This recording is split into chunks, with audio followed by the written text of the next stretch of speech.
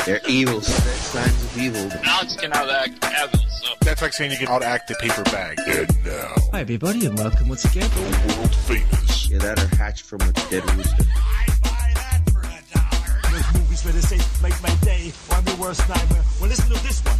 Rubber Baby Buggy Bumpers. Lazarus, what's up, dude? Welcome to the show. Hey, man. Thanks for having me, man. The legendary Mark McKenna, welcome to the show. Yay. Yay. Thanks, guys. That's the best we can do, Mark. I'm sorry. Welcome to the show. Round Table Show. Hey, if you could draw anything for Big 2, man, what would your dream project be? I would love to draw She-Hulk. Right here on PSN Radio. What I heard. And welcome, everybody, to the Roundtable Show right here on PSN Radio, the first comic book roundtable show that actually matters on the internet. With me tonight, as always, is the one and only Johnny Alpha. Johnny, say hi to the crowd. Wow. How you guys doing out there? Joining us is the one and only, the incredibly talented Mr. Christopher J. Brown, who is all over PSN Radio these days. Christopher, how you doing, sir? I am all over, like, well, I don't want. I'll be nice with what I. You're all over. I am all over. Look, you're all over PSN like 50 Cent was all over the streets in 2003, huh? Oh, there you go. There you go. There we go. I want to hear Chris do a cover. That's my favorite, like old school Fitty song, and like I think Chris would rock 50. that. I think he could. I am with you 100% on that. I am, of course, Angel Espino, the host tonight on the show. We're a little bit light when it comes to the roundtable members. We're missing Zod Ryder, who normally is with us, Oscar Benjamin, who hasn't been with us much. Oscar. Yeah. That's on you, buddy. And Cali Guy said he's going to be here with us tonight because we have a lot to talk about. In fact, one of the main topics of discussion tonight is a little movie coming out this week. It's a little independent film by a small-time studio called Disney. Is it Disney Marvel? Something like that? Disney Marvel? Is that what it is? Something like that, yeah. Right? It's a little tiny, small movie called Civil War, Captain America 3. I don't know if you guys have heard of that thing coming out. Yeah, no, I mean, No? it's only got No like buzz, right? It's got no buzz. Kinda. This movie, no buzz.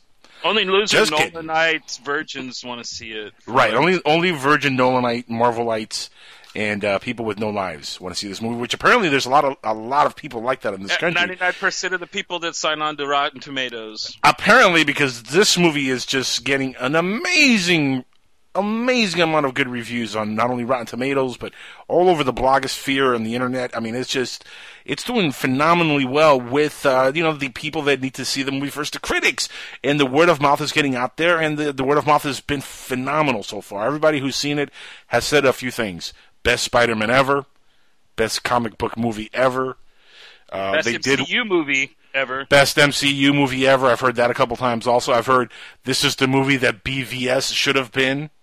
Heard that also several times.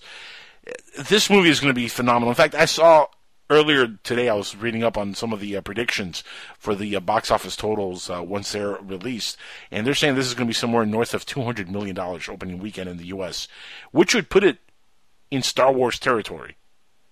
Well, I mean, it's already done record busters when it opened in England and Australia, which is weird because it's a character. Right. It's such an American character. You would think, why the hell would the Aussies and the Brits give a damn about Captain America? But, man, they went out in droves to see both Winter Soldier and this one. And just like Winter Soldier, it opened really big in both foreign markets. So I think that it's going to do pretty much better than what Winter Soldier did. And Winter Soldier is by far one of the best-selling and considered best MCU movies thus far as well. So, I mean, I'm thinking worldwide, it's going to do almost $1.5 billion.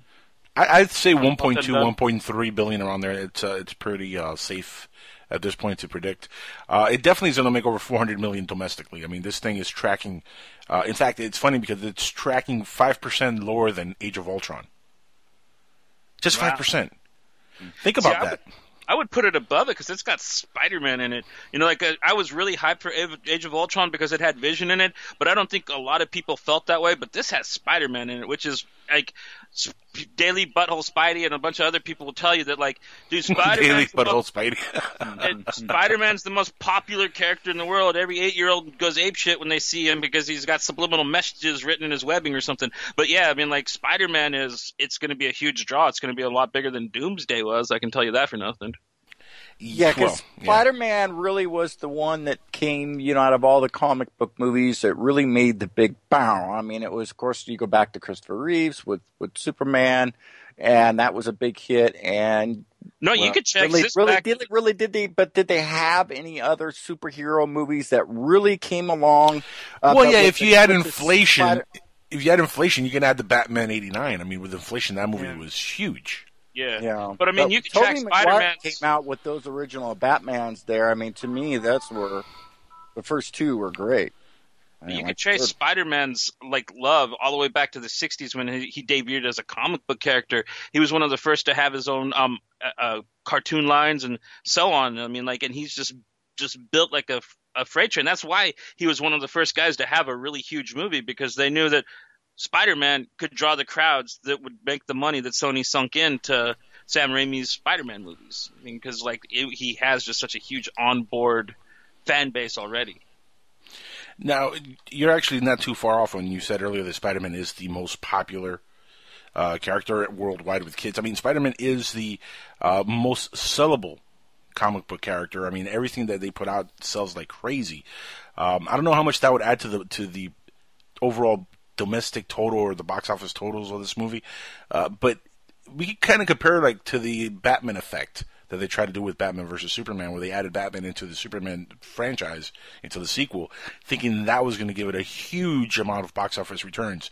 Do you think this is going to be bigger than that, guys, or do you think it's going to be somewhere around the same? And that didn't really add a whole lot. Batman didn't add a whole lot when you look at the box office totals of BVS. Yeah, but people were already angry about Ben Affleck Batman. People were already reading the early reviews from everybody's already saying that this Tom Holland kid is playing a phenomenal Spider-Man. He has the perfect suit. I mean, his suit looks like it's from the comic books. And from the one thing where we were talking about, where he catches Winter Soldier's arm and goes, "Oh, you got a robot arm. That's cool." I mean, that's actually like a Spidey type line. So it looks like we're actually going to get Spider-Man on film finally. And I think that's going to be a big draw to people being excited about Spider-Man being in this film more than, say, Batfleck, because Batfleck was a controversial thing all the way through the production of that movie. Tom Holland's Spider-Man just kind of went "Oh, fuck me, another one. Oh, I hope the kid does a good job." You know what I mean? That's how it was received. Yeah. Looking back now, in hindsight, they always say it's 2020, but looking back on it now, how bad do you think the decision was to cast Ben Affleck as Batman? Not bad at all. I think he was one of the only saving graces of the movie. Of course, they wrote his character very stupidly, but I think if he got his way, and I think his solo film is probably going to be magnificent, to tell you the truth. Could be. I don't know. I think they just, should have just went back to Michael Keaton myself. I mean, hey, he's back on top now. Come on. Yeah, but he's really old and really fat. Well, hey, Grandpa Batman Spider-Man gets old too. Come on. I mean, this. I'll tell you what, if they did Batman Beyond and they needed old Bruce Wayne to talk to Terry McGinnis, yeah, get Keaton. That would be epic. But I don't see him coming back and actually being the Cape Crusader in his shape and age right now. No. He was great in his day. I will. He was, that. though. He was.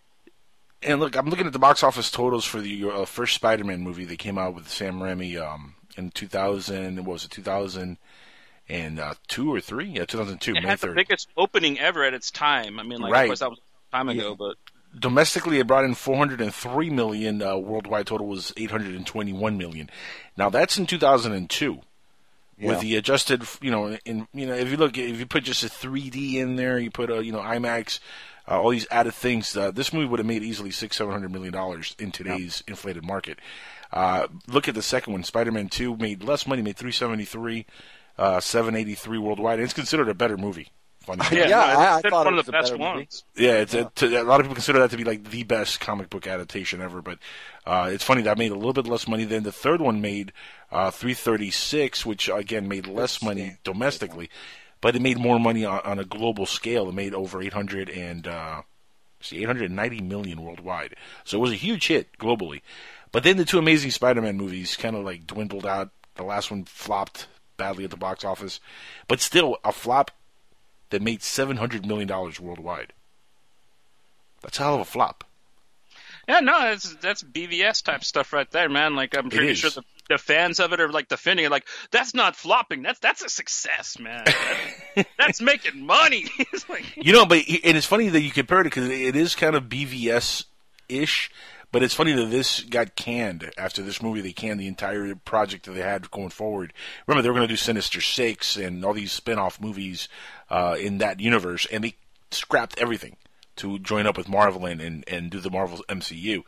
And now we're hearing about rumbles within the Justice League project that certain folks within the WB are a little bit upset with what's been going on with the box office totals of BVS, and they're butting heads with Zack Snyder. I don't know if you guys heard. I don't know if this is part of the news stuff you guys had prepared, but there is talk that, of course, right now we already heard that the director for The Flash left the project. There's also rumors that maybe there's problems within the Aquaman project as well. You guys heard about this? James Wan is. Yeah, I heard a little bit about that, and I did know that there was an Aquaman in works. And well, even when a hack like James Wan is getting what's it called? He's getting cold feet and stuff about the project. That's a foretelling sign. I mean, James Wan's not known for making. At least I don't know him for making good films. I mean, probably Fast and the Furious 7 or did he do 7 or 6? Was probably like the best thing he's made. He's known for Saw, which were garbage films. I have to say, I'm not a fan of any of those type of movies. Those Fast and the Furious. Me neither. Just can't. Not a fan. Yeah. If that's what he's working on, and he's any comparison to that thing. Well, I'm gonna have to pay me to see it. So, that's what I'm saying. Like, he makes these, and he's worried about his Aquaman movie being shit. Yeah. Like that's got to tell you something. You know what I mean? That was my point exactly. It's a great idea, but I really don't know. I mean, gosh, where could they go with an Aquaman? I mean, really, only thing Aquaman ever really did was just have his telepathy with the animals, the sea creatures. I mean, is he going to control the ocean's animals? Control the ocean animals, so he's going to get the shark out to attack. Sharknado 4. Sharknado 4. Sharknado. He's going to cause a Sharknado to come in and get him. So I see it. Okay, I see where the plot's going. But, which one was it? Did they do part 6 or part 5? It's I know part Justin five. Lin did part 5. I think Wan did the newest one, 7. Really? Yeah, I think. See, Justin Lin also did Tokyo Drift. Too Fast, Too Furious. That was John. Wow, John Singleton did Too Fast, Too Furious. Yeah. I didn't know that. That's what pissed me off, because he was like the best filmmaker to ever work on one of those movies, and he made the worst one. It's beyond me. How does that happen? Yeah, how does that happen? How do you do that, John Singleton? How do you mess that up? That epically bad.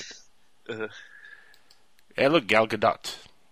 Yeah, that's how she kind of got famous in the U.S. That's how I became hers.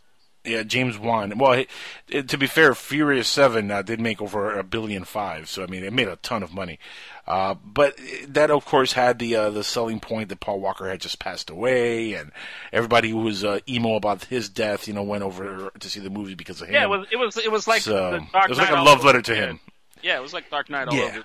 A massive, huge intake there in the box office. I mean, $1 billion in foreign market and $353 million domestic. That was a huge box office total. But who would have thought that Paul Walker was that big worldwide? Well, honestly, because he in the U.S. market, when he wasn't making Fast and the Furious movies, most of his movies were straight to video. So it was kind of touching that he did sell like that when he passed, because I never really thought of. I mean, because most of his movies were other movies were straight to video, so that is kind of touching. You know what I mean? And he was a cool guy, from what I understand. Everybody that's ever known him said that he was just a wonderful person. I loved him in the movie Pleasantville. Oh, Skip Martin! I still called him that. For the longest time, every time I saw him in Fast and Furious, I was like, dude, look at Skip Martin. Yeah. Now it was a fantastic movie. Oh, yeah. He was a good guy, but I mean, I didn't think he was that popular. It surprises me when you see. Oh, no, exactly, yeah. That's a little shocking. But Justin Lin is, of course, doing the new Star Trek movie, Star Trek Beyond. Which I think looks great, but it's getting so much. Well, it's everything right now that it's not the canon of Star Trek is going to get hate by the Star Trek fanboys. So they want to go back to the old timeline, the old universe. They want to recon the J.J. Abrams universe, which I don't know why, because the two Abrams movies were, to me, the best in the series. To me, my opinion.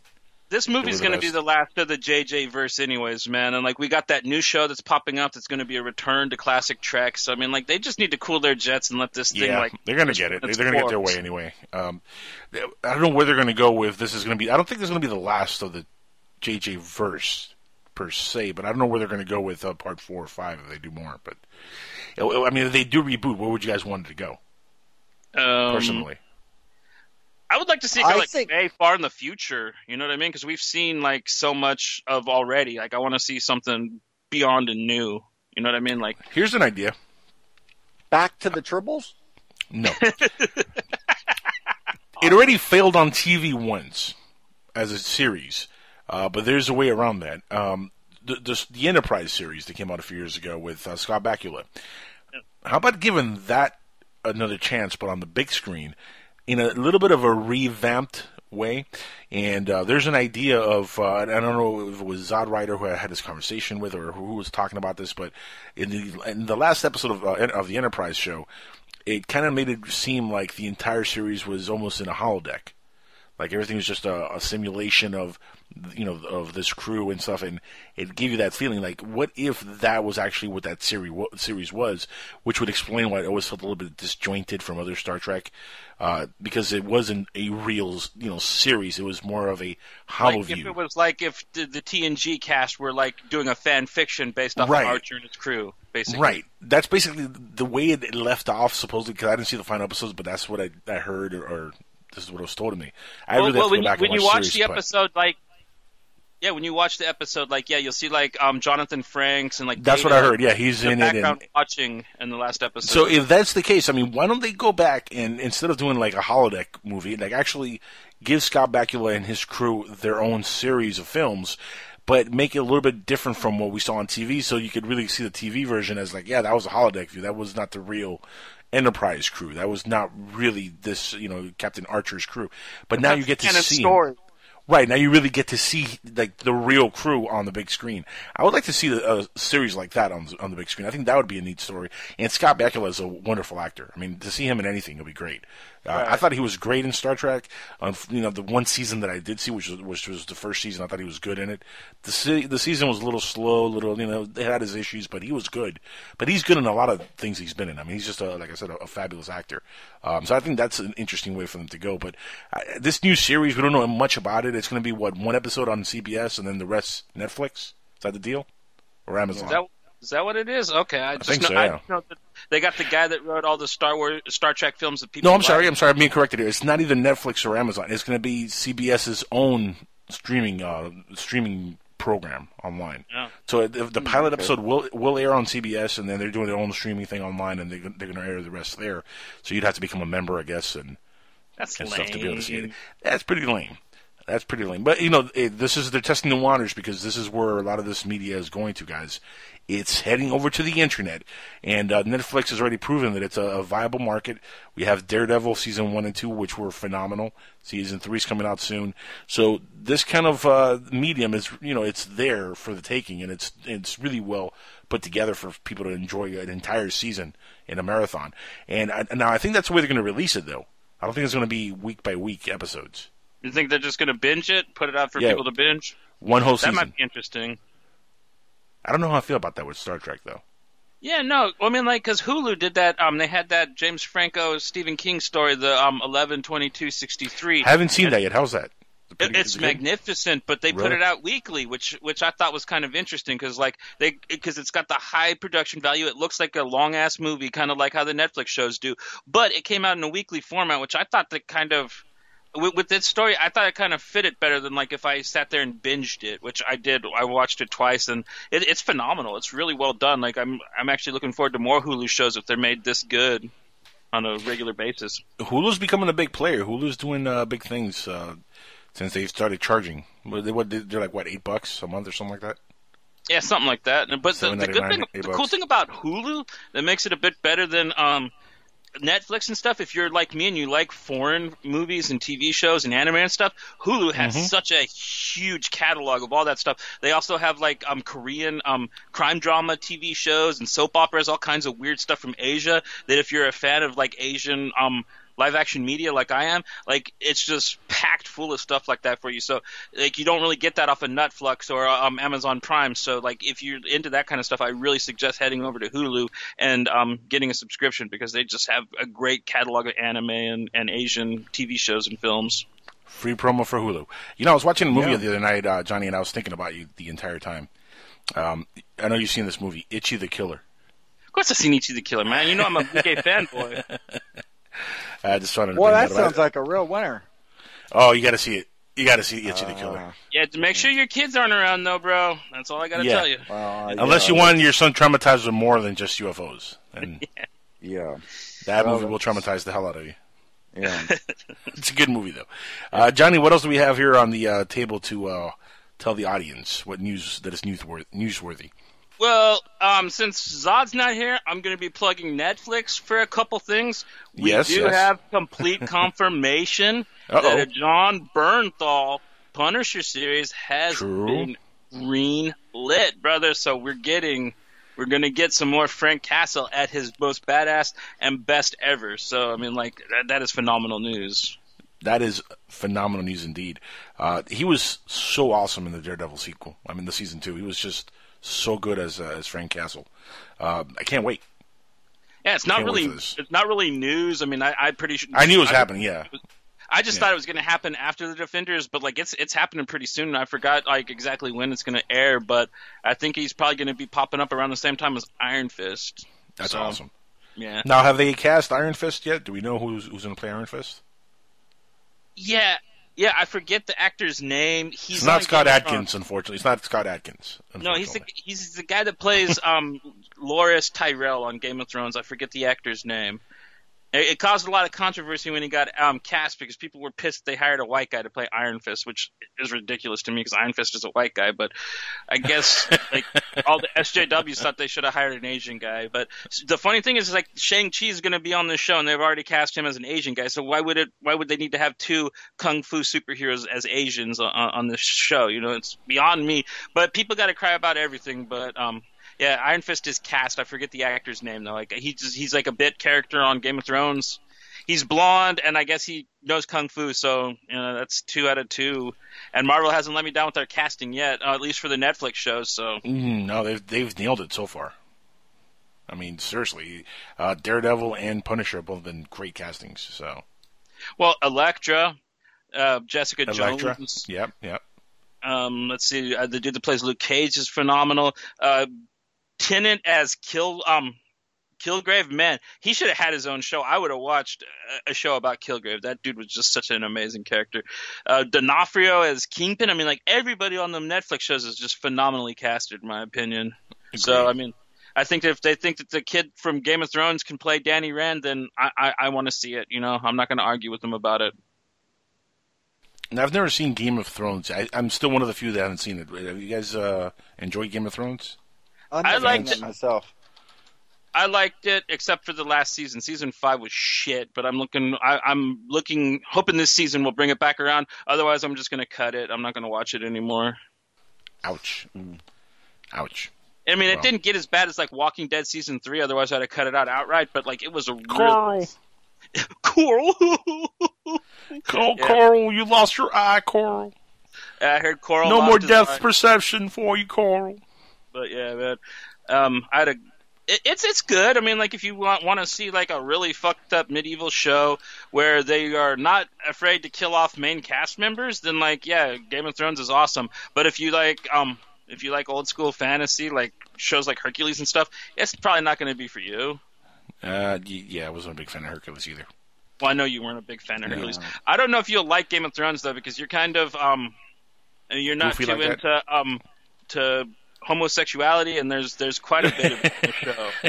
Yeah, I'm really not into homosexuality at all. Thank you. Well, yeah, no, it's a big thing. They kind of really shove a lot of sexuality in their face. Keep the Brokeback Cowboy thing happening. Yeah, I'm not into the whole gay thing. Yeah. Well, it's not. The show's not completely about it, but the nothing show against gay guys or gay girls or whatever. Hey, more power to you. Be who you want to be. Just, you're right. I'm not into it. No, the show just focuses on a lot of sexuality in general, but like there is some overt homosexual scenes in it, which I think might make you particularly uncomfortable, Jackal, because you have quite an aversion to such things, I've noticed. What? You don't. You Are you make saying fun I'm of a prune? Brokeback Mountain and shit. What? I'm not Well, saying that you're a Hold on, hater. hold on. I make fun of Brokeback Mountain. Who doesn't make fun of Brokeback Mountain? I Seriously. don't. It's a beautiful movie. I can't quit you. No, I make fun of Brokeback Mountain too. So. Exactly. Because it's You're an just Ang as Lee guilty movie, as I. Not because it's about gay people, but because Ang Lee made it, and Ang Lee sucks in my opinion. But Yeah. How do you win an Oscar for that again? By sucking. Yeah, but let's see. Literally.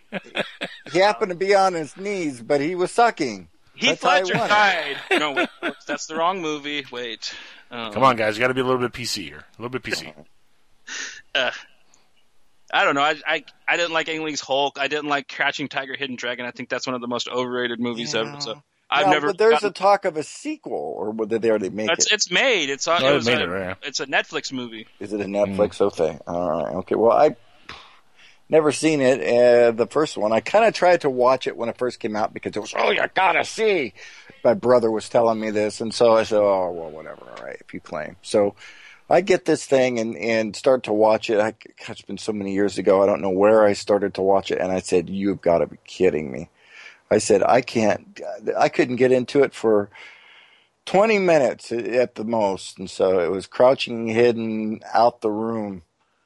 Well, I mean, it was particularly hard for me because it's got so many of my favorite actors in it. It's got Chow Yun-fat, Michelle Yeoh, Zhang Ziya, and like just like all these other Cantonese actors that I love and actresses that I love in it. And like, I remember them all in the old Chuck Norris movies growing up. Yeah, but it was really hard. True story. It's true. It's very true. Many of those people, did a lot of Chuck Norris movies. So darn right. Yeah. No, I just love the way you said it, man. It was great.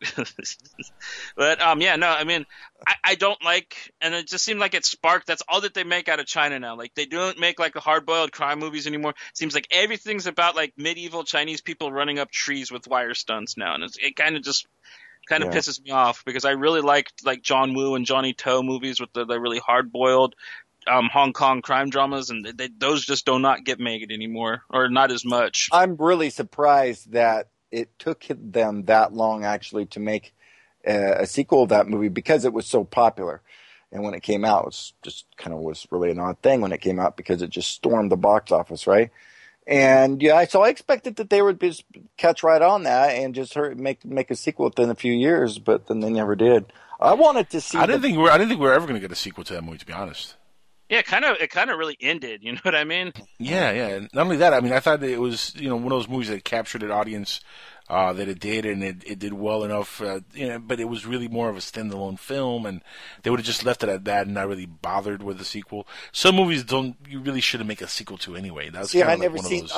But then again, I have to actually stop or think a little bit before I say that because I have not seen Crouching Hidden Tiger. And so I don't even know how the whole movie went. I mean, for all I know, they could all blown up in a bomb at the end, and so there's just no. It tells its story, but from what I understand, the sequel, it's just some of the characters from the movie in a new story, which it's not really like an actual like sequel to the events of the first film. It's just another movie with the characters in it, which is kind of a neat idea for a sequel. But it's also just kind of like a cash grab at the same time, in my opinion. Yeah, depends on how good it is.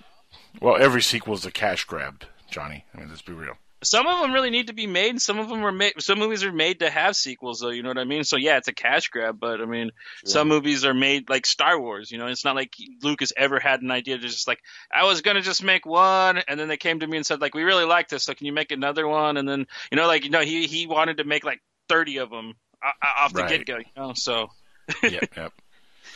Well, I don't know about 30, but definitely 6. Yeah, no, he had 9. A grand machination for the project. Yeah, he did. No, he did. And of course now it's May 1st, guys, and as we know, we're only 6 months away from Rogue One, which looks fantastic. Which I mean, I'm just so happy because I was a little worried after seeing Godzilla and knowing that Gareth Edwards was in charge of this project, but it really looks like he's going to redeem himself from Godzilla because this movie just looks wonderful. I mean, it looks really good, doesn't it? Yep. It looks like the Star Wars movie I've always wanted to see. It's funny you say that because it really to know there's Darth Vader is going to be popping out. That's killer. it really does look like A New Hope. That's what I like about it.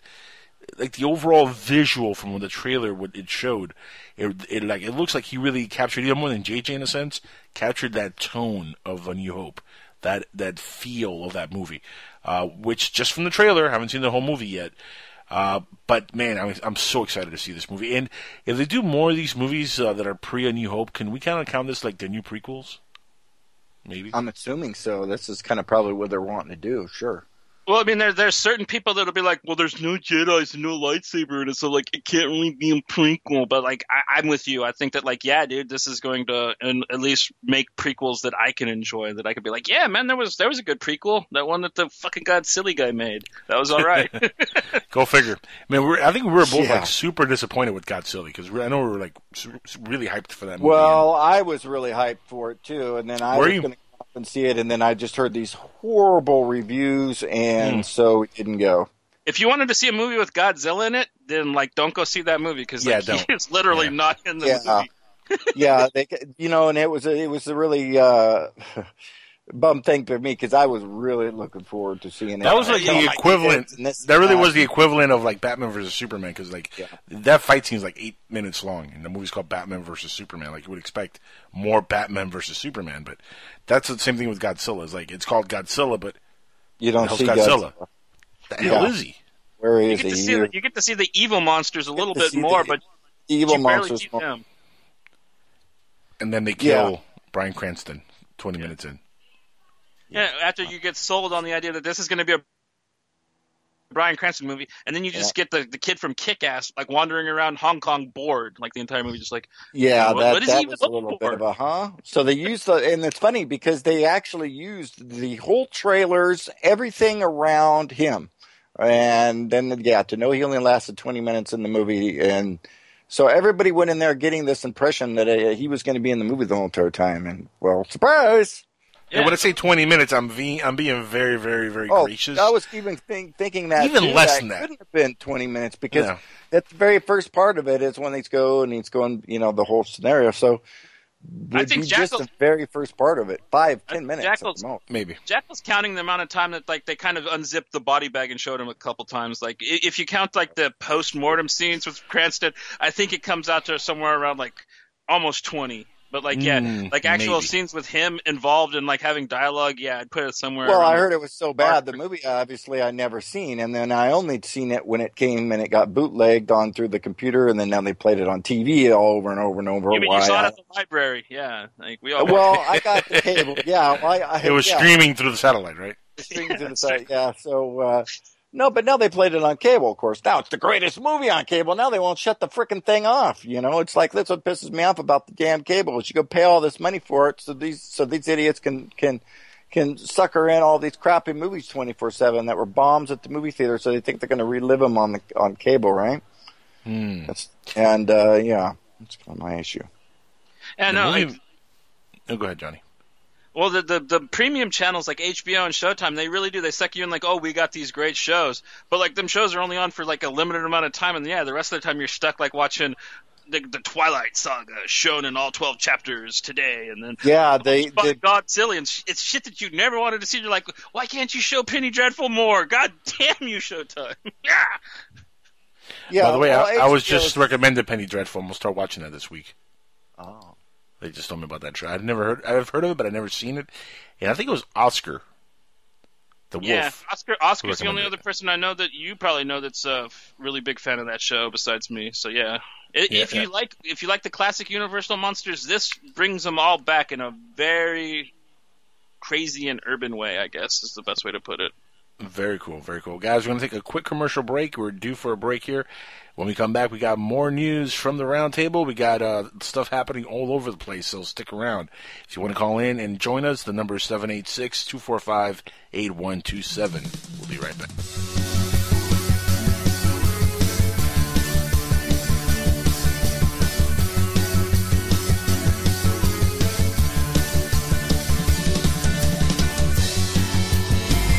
Put a team of professional consultants behind your home or business computer with Key Information Solutions, providing solutions to your internet and computing needs while keeping you on the cutting edge of technology. Preventative maintenance and networking support, hardware and custom-built computers. Let Key Information Solutions be your personal tech staff for your home or office with affordable hourly, monthly, or annual rates to fit anyone's budget. Call Key Information Solutions now. 954-973-3374. That's 954-973-3374. Or visit keyinformation.com. Here's a riddle for you. What do the California gold rush of the 1850s, secret societies, coded messages, mysterious 19th century flying machines, and an early 20th century outside artist named Charles A.A. Delshaw all have in common? The Secrets of Delshaw by Dennis Crenshaw and Pete Navarro. Go to www.secretsofdelshaw.com to learn more. Look, up in the sky. It's a bird. It's a plane. No, it's SupermanHomepage.com, the #1 Superman fan site in the world. SupermanHomepage.com, covering the world of Superman from the 1930s to today. News, reviews, rumors, and reports. SupermanHomepage.com for all your Superman comics, TV shows, movies, cartoons, radio shows, and more. Everything you ever wanted to know about the Man of Steel and more. SupermanHomepage.com. Imagine no longer being tied down to your computer, but having the freedom to take live talk radio with you anywhere you go. TalkStream Live introduces our first ever iPhone application. The talk shows you follow now follow you. And your iPhone is now the fastest and easiest way to stay connected to the best talk radio on the internet. Listen to live talk shows 24 hours a day, 7 days a week. Mobile talk radio from TalkStream Live. Now available in the iTunes App Store. Roswell, UFOs, flying saucers, alien abduction. Are we alone? Information regarding this and many other questions about the unknown are only a click away at www.theufostore.com. The UFOstore.com offers hundreds of DVDs about UFOs, aliens, crop circles, conspiracies, Bigfoot, suppressed science, ancient mysteries. Log on to www.theufostore.com and request a free UFO Store catalog. The UFOstore.com, the largest selection of UFO products on the internet.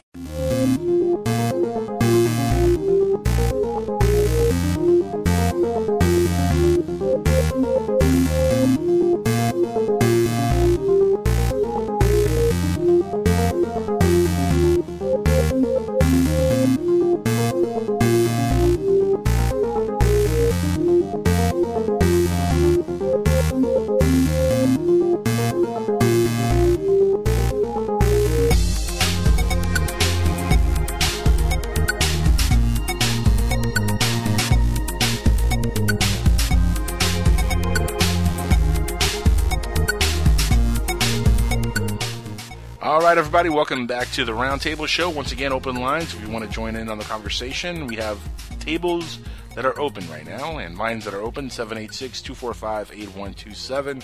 Again, that's 786-245-8127. We were talking about earlier about the movie Civil War coming out this week, and it's already doing amazing international business. It's going to do phenomenal. I'm hearing upwards of $200 million opening week in America, so it's going to do gangbuster money here. But there are other news to talk about, other things that we got to get to. So, Johnny, what's next on the roundtable, sir? Well, I have another Netflix-related story, and Netflix. Netflix, yeah, plugging it. Like Saad's not here, so I got to do the Netflix. Got to do it for the homie. Yep. Yeah. According to Carl Urban. Oh boy, I heard this. Yeah, this is a Dredd series is in at Netflix, and if that happens, oh my God, like that's going to be just as epic as the damn Punisher show. And he wants to do it really badly, badly. He's been begging people to try to get another movie made. He's been begging. So, like, yeah, he's totally on for this show. I hope that they could get the little chick back to play Anderson, because she was one of my favorite parts of the movie, too. They get those two. I mean, this will just be so phenomenal. I mean, I love the Dredd movie. Everybody in the world loves the Dredd movie. That's why I don't understand how, like, they can't get a sequel made. But A Netflix show sounds much better than a fucking sequel to the movie, anyways, in my opinion. I agree, but what I don't understand is how that movie flopped so badly at the box office, and everybody loves it. For real? That's an enigma. That never happened to a movie that does that poorly. There's a lot of movies that are like that, No, but this movie did really, really badly at the box office. I'm talking about like phenomenally bad. Yeah, I think it only made like something like $18 million. If that, like you would expect a movie that bad to be universally panned and hated because it had a decent release. Yeah, it had, like this movie had a pretty decent, sized release when it came out. It's not like it released in like 300 theaters. No, this released nationwide, and it had a big star involved, a $50 million budget, and it brought in $13 million domestically. $13 million. Well, I remember when you guys probably don't remember, but I remember as much. But when the very first Tron came out. Yeah, that's a long time ago. It was a bomb. It was just nobody got into it. Nobody, went to ever go see it.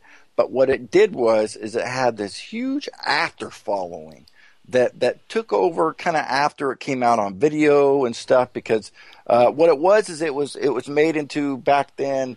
The special effects and all what they did. But Tron at least it broke even and made money. It was a profitable movie. It did, but I'm just kind of trying to say is it kind of fit into another one of those categories where it wasn't as popular until after it got on video. Well, yeah, but remember you're talking about what Tron came out in 82. Sure, 82. It's been years ago. Yeah, that was a long time ago. And in talking about it, literally one of the first movies I remember ever seeing. To tell you the truth, it was not only that; it was one of the first movies of that kind, really, that had that kind of like computer-generated stuff.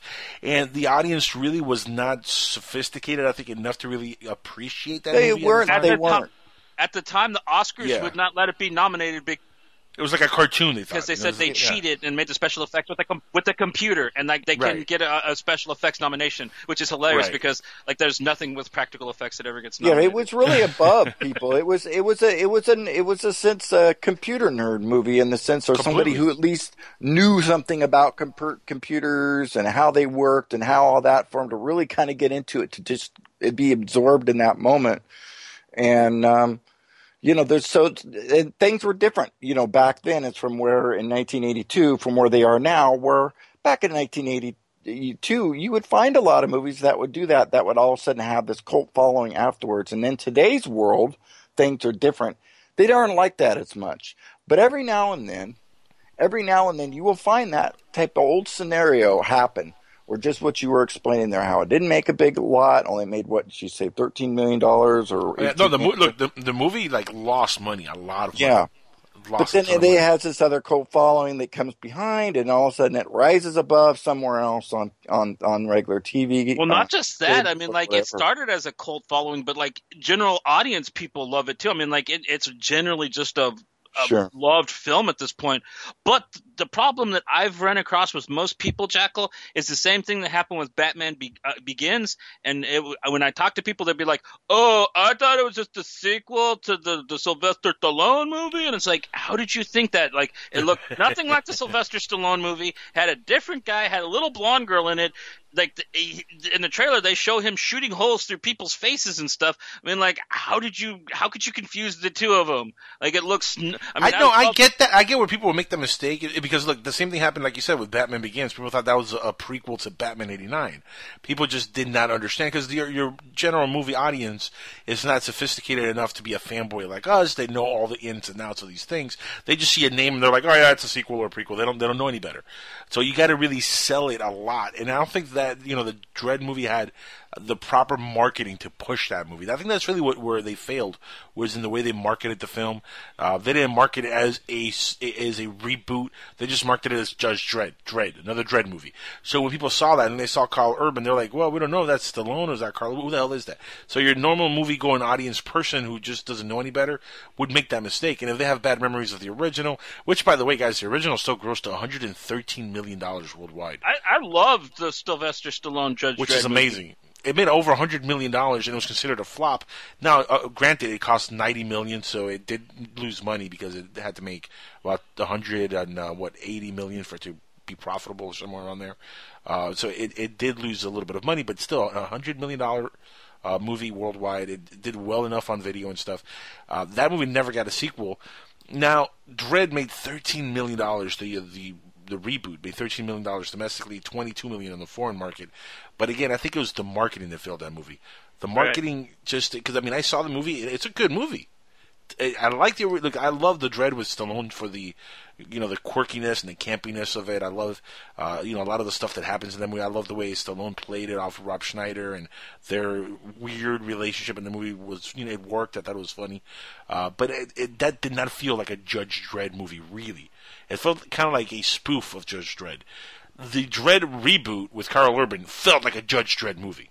Like, that felt like you're really watching Dredd come to life. So for that to fail that epically really shocked me. But, God, I hope this thing on Netflix happens. I hope they get picked up, and I hope it's epic. Because I'd love to see him continue in that role. Because he was great as Dredd. He really was. He embodied it. Completely. Again, that movie really felt like you were watching a Dredd film. Not like the Stallone movie. So it's shocking when that happens. Look, and funny enough, when talking about Tron, since you brought up Tron, Chris, the first Tron made what $33 million was the total gross of the film on a $17 million budget.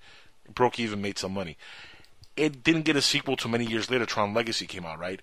Yep. That made $400 million worldwide, $172 million domestically. That made a ton of cash. Yet they scrapped the sequel to that. Yep, I know it. I don't understand that. How does that happen? Because I don't understand either. Because Tron is still mostly embraced by its cult following. It never got unlike how Dredd did. It never got picked up by general audience. Mostly, like Tron is more accepted now than it was in the '80s with its fringe audience. But it's still not like something that blows the average moviegoer's mind. You know what I mean? Yeah, but that movie made a ton of money, and it was a good movie. Visually, it was stunning. No, Tron Legacy was. I loved it. I thought it was a really good movie. Jeff Bridges, to me, is one of the best actors working today, period.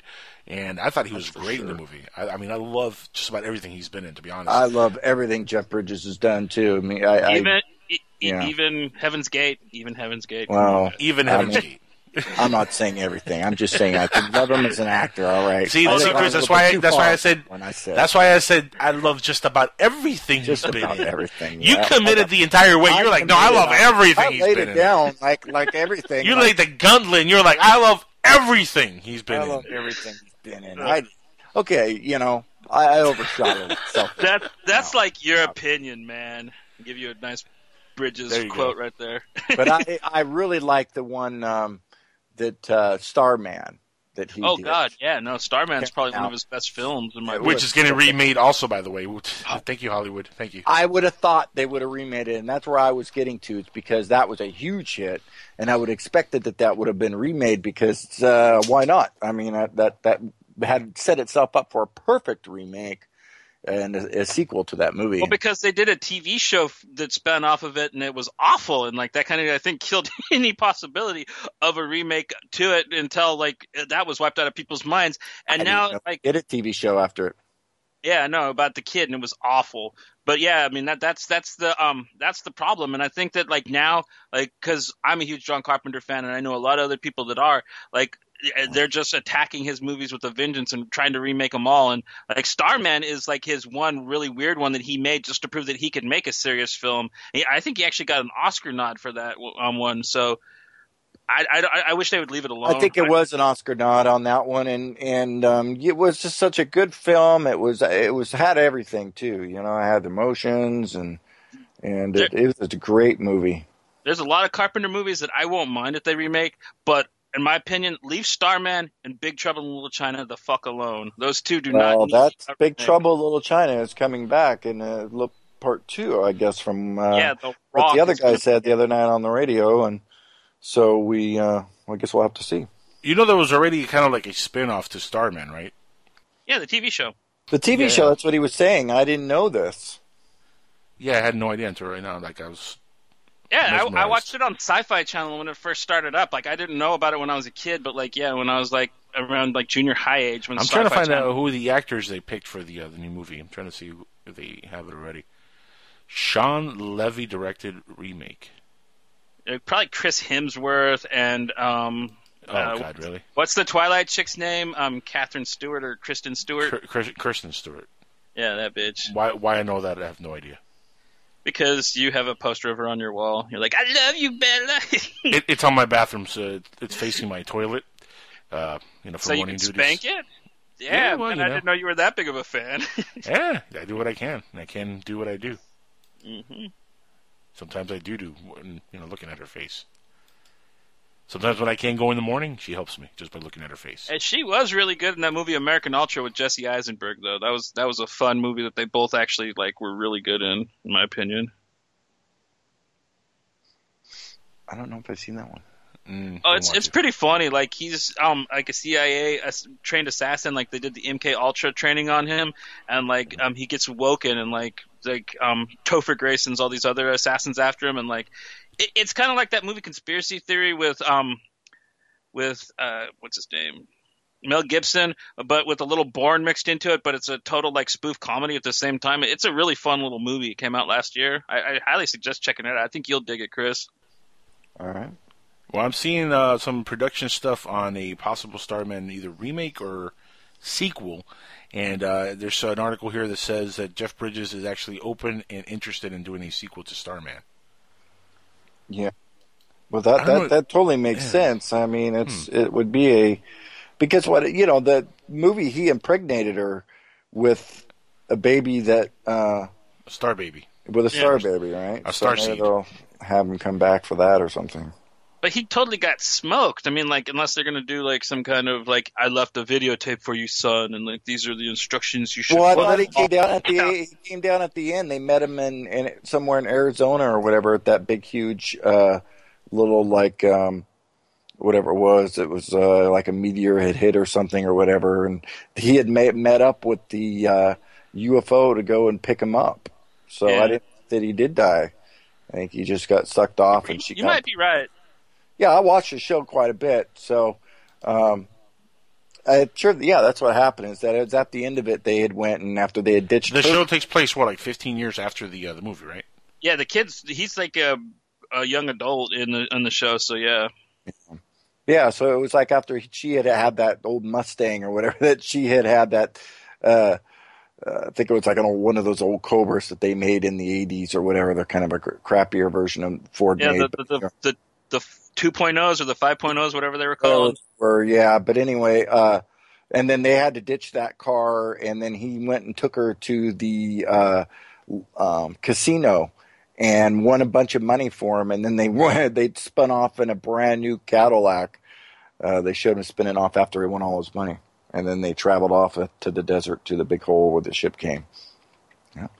I'm gonna have to dig out my DVD of that and watch. He met up with the guy that was chasing him, the scientist guy that was chasing him in the cafe, and then he let him go because he went out and they said, "Is that him in there?" And he said, "No, that's the wrong guy." Now, how many seasons does that run for that show? I would probably say maybe 2 at the most, but I'd go with 1 because it was one of the shows that Sci-Fi Channel showed when it first started, and they were showing crap like Manimal and the Incredible Hulk alongside it, so. I wouldn't say that it was particularly a very popular show because I don't remember hearing about it when it was on when I was a kid either. Mm-hmm. Yeah, I never heard of the show until now. So it missed me completely. I think it only did 1 season, 22 episodes. Yeah. Well then, a sequel would be kind of odd to do so many years later. I think a remake would probably be best to do at this point. I would agree. Yeah, I mean, some movies you just can't do a sequel this far out. This is what they're trying to do also with Gremlins, right? It's going to make it a sequel instead of just Gremlins. Yeah, but Gremlins you could get away with the sequel because you could just tell the story of what's the kid's name? I really didn't. Billy, like the second one. I wasn't hip into the new batch. Really, you didn't like the scene with Hulk Hogan in the movie theater? Hey, brother! See, yeah, get out of here, Gremlins! You guys are younger than I am, so I was, it was not taken into that with me, and I really tried to get into it. It had its moments, but I think it was just because I don't know, when they start talking and things and. I think this next one, it's not going to be as fourth wall breaking, and I think it's going to be actually probably be more of a sequel to the first film. And I think that'll That's probably what they're going for, more part 2. That I would imagine that they are, and bring Gizmo back the way, and that would be great because I love part 2. Yeah, part 2 wasn't terrible. It had its moments, like you said, but my kids enjoyed the part 2 better. When at least my daughter did. She loved part 2 more. That's the thing; it's more kid friendly. Well, it's like a live action cartoon. I mean, it's wild. It breaks the fourth wall. You got the Malcolm X. You got all the different funny, like goofy gremlins that are running around, and it was spoofing society at the time, and.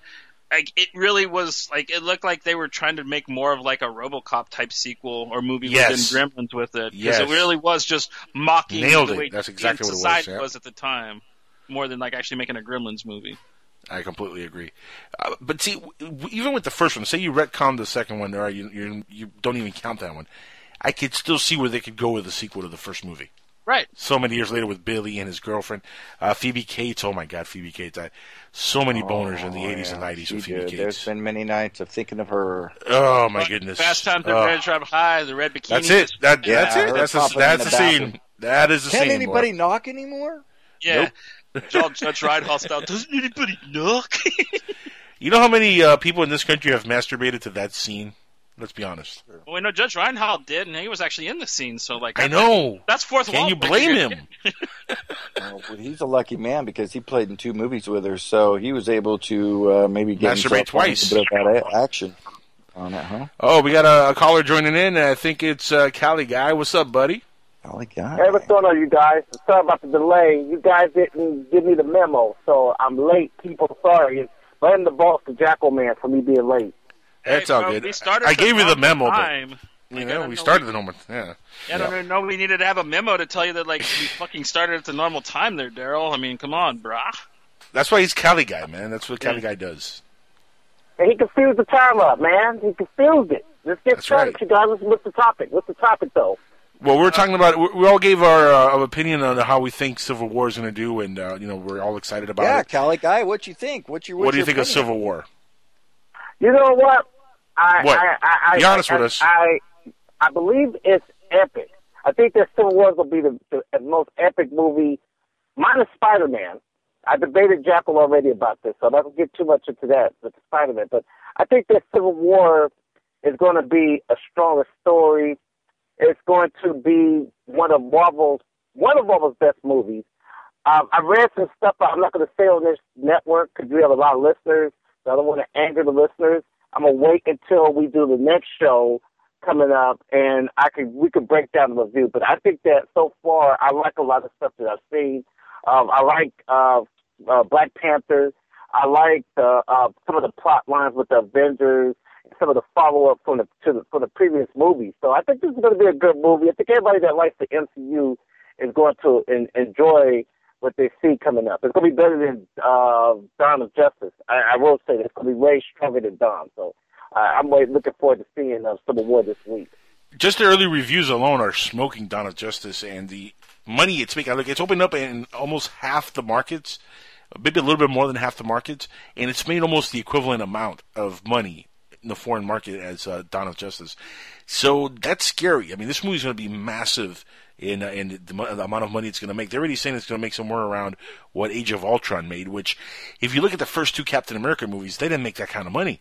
So, I mean, you're adding all these other characters, and from what I heard, the Russo brothers make this work. I mean, they added all these other extra characters, but they tied it in so perfectly, and everybody has their moment of shine. Nobody's underwritten, which is hard to do in an ensemble piece like this, because you're talking about major, major characters, and you're putting new characters in the mix. Because, yeah, we know Captain America, we know already the Winter Soldier from the last movie, we know who Bucky is from the first 2 movies. We know the Iron Man, obviously, Falcon, we know him already. But we're introducing Black Panther. We're reintroducing to this new MCU Spider-Man. So these are major characters we're introducing in here. That in itself, I mean, it's going to add so much more life to this project, to this movie. But to do that and to make it work is really tough. And I heard the script is, from what I've read, it's just they knocked it out of the park. I mean, they make every character, meaningful. It's not like they're just thrown in there, which is something that, unfortunately, Batman vs. Superman kind of failed at. I mean, Wonder Woman, for as great as she was in the 5 minutes she was in the movie, you could cut her out of the movie, and the movie doesn't, skip a beat. She's Right. completely wasted in the movie. She really is. Mm-hmm. Yeah, the golden lasso at the end looks nice. It looks cool, but she's wasted in the movie. She does nothing for the most part. That doesn't happen from what I've read in this movie. Well- I mean, it's incredible to see what an opposite reaction the fans and critics are having to this movie as compared to BVS. It's amazing. I guess there really must be a conspiracy, right, guys? Like Grace Randolph Yeah, no, says. yeah, we're getting paid. we all just got fat checks before doing the show, anyways. You know what I mean? Like, I'm going to Maui on like the money that Marvel paid me to say that like I think it's wonderful, but I don't know what you guys are doing with yours. But honestly, like, what one of the greatest things that I see about this is, to tell you the truth, I hated the Civil War event in the comics. I thought it was pure garbage. I did too. And looking at this film and that they were able to take that storyline and actually rework it into something that was very interesting, that fits into the film and still does the fight of the Civil War between Iron Man and Cap in an interesting way that's not all contrived and convoluted like the comic book, is something very exciting. And I got to give the Russos and whoever wrote the script props for that, because, I mean, like I said, like, I hated Civil War. It's such a garbage event. And it's just It is weak, very weak. The comic book is very weak. The comic book Civil War, I agree with you, Johnny. Uh-oh. Sounds You know, Grace Randolph got rid of him. See, we had too many people on the payroll. Like, Oh, no, he's back. He's back. We almost back. lost you there, Calvin guy. Oh, can you hear me? Yeah, we hear you now. We can hear you now. Okay. Go ahead. No, You're saying? but but the Civil War comic book was very weak. It was garbage. But the movie scenes, I read some stuff, and again, I'm not going to say because I don't want people to get upset that's listening. We got 1,000 listeners for we have 1,000 listeners for this show, so I don't want to interrupt 1,000 listeners and them get mad at you, Jacko, and send you hate mail because I spoiled the movie. So No. You can say what do you want. We don't censor anybody here, and no, I don't want to. All 2,000 of your listeners, that are listening to you speak right now on the network, they all want to hear the truth. So, be honest with us, man. Well, I'm going to be honest with you. Do that. Go ahead, Please Johnny. do. The thing I really see that makes me happy is that they made they took the story and they made it about the friendship of Winter Soldier and Cap, and made that was the catalyst for the Civil War instead of the really retarded reason that the Civil War happened in the comic books. I think that this is a lot more of a likely reason that the two Iron Man and Cap would fight, and why the government would be so mad, because, like, if you know the Winter Soldier's past, I'm surprised they actually didn't pull something like this in the comic book. And the trial of Captain America, when Ed Brubaker finally addressed this in the comics, it kind of just got brushed over. So, like, the fact that they're addressing it like this in the films, I think is phenomenal. And I think it's one step where the movie's actually going to be better than the comic books, which is really an odd thing, and I don't think anybody says that very often. Yeah, I agree. Nope. I agree 100%. But you know what, though? Because Marvel makes such good movies, and we could overlook a lot of what they change in their films. So their movies are so good, and I am getting paid, by the way. I'm going to Maui with Johnny because I'm on that payroll for Marvel Comics 2 in the PSN network. How can I get on the Marvel payroll? Nobody's greased my pockets yet from Marvel. Come on, Marvel, pay me some money. Oh, man. But no, I'll totally be on the take, by the way. I'll totally take the money and run with it. Of course, you should have been on the payroll, but it You're is the what it Campea is. fan. You should be on the payroll before us. Hey, shout out to John Campea. Yeah, John the Crybaby Campea, this bud's for you, bro. But let me ask you this, Jacko. Hey, Jacko, let me ask you this question, though, Jacko, Johnny, and Chris, that you guys are on this line. When these fans keep saying that Marvel gets passes, now, I've been covering Marvel even before I did radio. I used to do blogging years ago, like since 2005 and 2006. And I remember when they formed Marvel Studios. I remember when Kevin Feige was at the old Comic Cons in 2008, a little bit before Iron Man came out. Those movies got bad reviews. That's the funny part about it. Those movies got bad reviews, and Iron Man 2 got bad reviews. So all these fans with these conspiracy theories that Marvel can't do no wrong, go back to Phase 1 again. Phase 1 did not only a big one. I think that Civil War, like Winter Soldier and Guardians of the Galaxy are kind of the only really ones that got really rave reviews. Most of the Marvel movies have been very mixed. The Thor movies both have been pretty panned. Yeah. Age of Ultron was pretty panned, in my opinion. It did get a pass. I think that Ant-Man got favorable reviews. I mean, that did really well.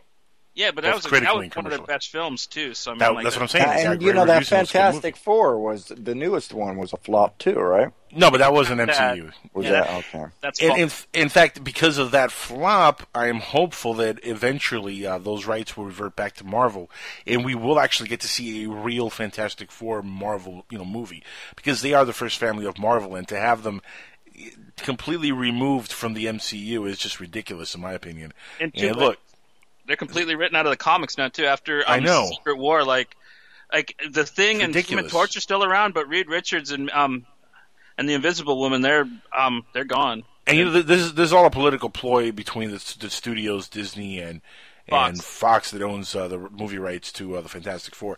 Now, the Fantastic Four movie, it flopped horribly. This is the third flop in a row for the Fantastic Four franchise from Fox. I think it's time for Fox to just let it go and just move on and give those rights back to Marvel, and let's see what Marvel could do. Now, I would love to see, speaking of Netflix series, guys, a Fantastic Four Netflix series. That is something that I would love, because, in all honesty, the Fantastic Four franchise on the big screen, I think, is burnt. But even more than that, I think it works better for a long series where you could actually have an ongoing storyline for 10, 15 episodes or whatever it is they end up doing. I think that works better for a Fantastic Four franchise than an actual movie series. I actually think they would work very well on ABC on regular television. I would actually have something to compete with DC's Flash and Arrow shows. Correct. That too. Yeah. Because Fantastic Four, it's very family friendly. It's very campy. So I mean, it will fit really good on an ABC show. And they would finally be able to get rid of that awful Agents of S.H.I.E.L.D. show, and we could actually have an actual superhero show from Marvel on network television, which would be wonderful in my opinion. Mm-hmm. I agree. ABC is owned by Disney, right? They own ABC. Yes. I'm surprised they don't put more stuff on there. I mean, they got Agents of S.H.I.E.L.D., but... Well, and the funny thing is they got a lot of really fun little characters that they could bust out. I think Miss Marvel, the new Miss Marvel comic about the little Pakistani girl with the human powers, I think she would be wonderful for television. I think they really should try to develop her, and she would be perfect competition for the Flash. But no, all we get is agents of shit. What they really need to do and invest on ABC is a Miles Morales Spider-Man TV series. Pow. That would be incredible. And, I wish they would have put ABC. I wish they'd have put Miles in the movie. He is the most interesting Spider-Man that's in comic books right now. I agree. I have to agree. Yeah, I love the Miles Morales character. Pete's time honored and he's well known, but if you're actually going to want to go read a book that's actually has Spider-Man on its name and not Spider-Gwen or Silk or one of the spin-off books, you're going to want to go get the Miles Morales Spidey book, because he is just so well written. They actually tackle the teenage elements perfectly, which they never actually do in a Pete comic. So Miles should be in the movie. If they were going to go back to teenage years, I don't understand why they went with Pete, to tell you the truth. Well, in that sense, I can understand why they would go with Pete. Let Pete be the Spider-Man for the cinemas, and let Miles be the Spider-Man for the TV. They do want to have a separate universe for a lot of these characters, so why don't they do something? That'd be kind of neat to do something like that. I would like to see that with Flash also, by the way, going to DC. I hate the fact that they're going to have Barry Allen on both the big screen and on the small screen. I think that's stupid. They should have Wally West on the big screen. Two different characters, still using the name The Flash, but make it different, because that's going to confuse the audience. I mean, when you look at Ezra Miller in Batman vs. Superman, he looks nothing like the Barry Allen from the TV show. So now people are going to be like, well, which Barry Allen is Barry Allen? What's continuity? What's canon? What's not? It's just going to confuse the hell out of the audience. And let's be honest, Ezra Miller is not as good as the kid playing Flash on the TV show. Yeah, no, Grant Gustin, or however you say his name, he is the Flash in my opinion. Grant, yeah. Look, that's another thing. Something that Zack Snyder did, during the press junket for BVS, which really pissed off a lot of fans, myself included. He trashed that kid. Really? Yes, he did. Yeah, he trashed him. Yeah. He said, the reason we didn't pick him is because we won our Flash, and he just went on and on and on. And when you read the article, he trashed that kid. That kid is great. Are you kidding me? He is probably the best actor to play in one of these type of series on regular TV, not Netflix, on regular network TV, since Smallville. The Flash is probably the best series since Smallville that DC has. And in a lot of ways, it's probably better than Smallville. So why would you trash that kid who made The Flash popular? because the Flash is a 2-bit character for the most part. A lot of folks didn't care about the Flash. Now they love the Flash because of this kid. Why would you do that, Zack Snyder? There's so many stupid things that he has done during the last few months. It's amazing. He's still his days are numbered. Like he's amazing. Like we reported earlier, he's having troubles with Warner Brothers DC. If he gets fired or walks from this project, he is done as we know him as a filmmaker. And if he makes Justice League and it fails as bad or worse than BVS does, he is done as a filmmaker. So like he is walking a razor's edge with just like AIDS needles at the bottom of it, just waiting for him to fall. I mean, like, I feel bad for the guy, but he really made his own bed, so let him fucking sleep in it. Yep. Cali guy, I think you want to say something. I heard it in you. Yeah. You know, the problem with Snyder is why would WB, after Man of Steel, get Zack Snyder to direct Dawn of Justice? It puzzled me. I try to be optimistic with the movie. You guys know this because you guys talk to me a lot. But seeing the movie, it added nothing to, and I know Zod Rider's going to get mad, but they added nothing to the movie. Now, visually, it was fine with the movie, but it just, the dream sequences made no sense. You know, the motivations. And I love that. I love, not to cut you off, but I love how even Zod Rider tried to defend the dream sequences. And they're like, "Oh, it was like Injustice, God Among Us." That's what we were talking about. Yeah, I mean, yeah, but I never here, defended it. Wait a minute. I never defended it. No, not you. No, Zod Rider. Sad bro. Zod Rider said that. And we had talked about this before, and I had brought up about the dream sequence right. part of it that bothered me. And then when I had brought that up, and then Angel, we kind of, and then Zod had just said what Angel had said there, and he totally defended it, and it was just. But even looking into it, there's no place in the entire Injustice, and Zod could call in if he wants to debate this, but in no place in there does he have a psychic dream like this within a dream. That makes no sense. He doesn't go through this entire fight with killing human beings that are soldiers. That doesn't really happen like that. Correct me if I'm wrong, but isn't the storyline that the Joker tricks Superman, isn't the storyline, into killing Lois Lane, and she's pregnant, so he goes crazy. He goes ape shit and starts killing that. Because I haven't played the video game. I'm ignorant to the video game. It's another world, and you know what? It's an Elseworld tale. It was another world. Yeah, it's an Elseworld storyline, so it's not even canon. Now, if that's the route they want to go for the movies, fine. If they want to incorporate some of that stuff, but in nowhere. Yeah, I understand that, but nowhere in the comic book lore history, in the canon of the comic books, has Bruce Wayne ever had psychic dreams. So to incorporate that into the movie, where most people don't even know about that game, have not played that game, because that's only gamers would know that.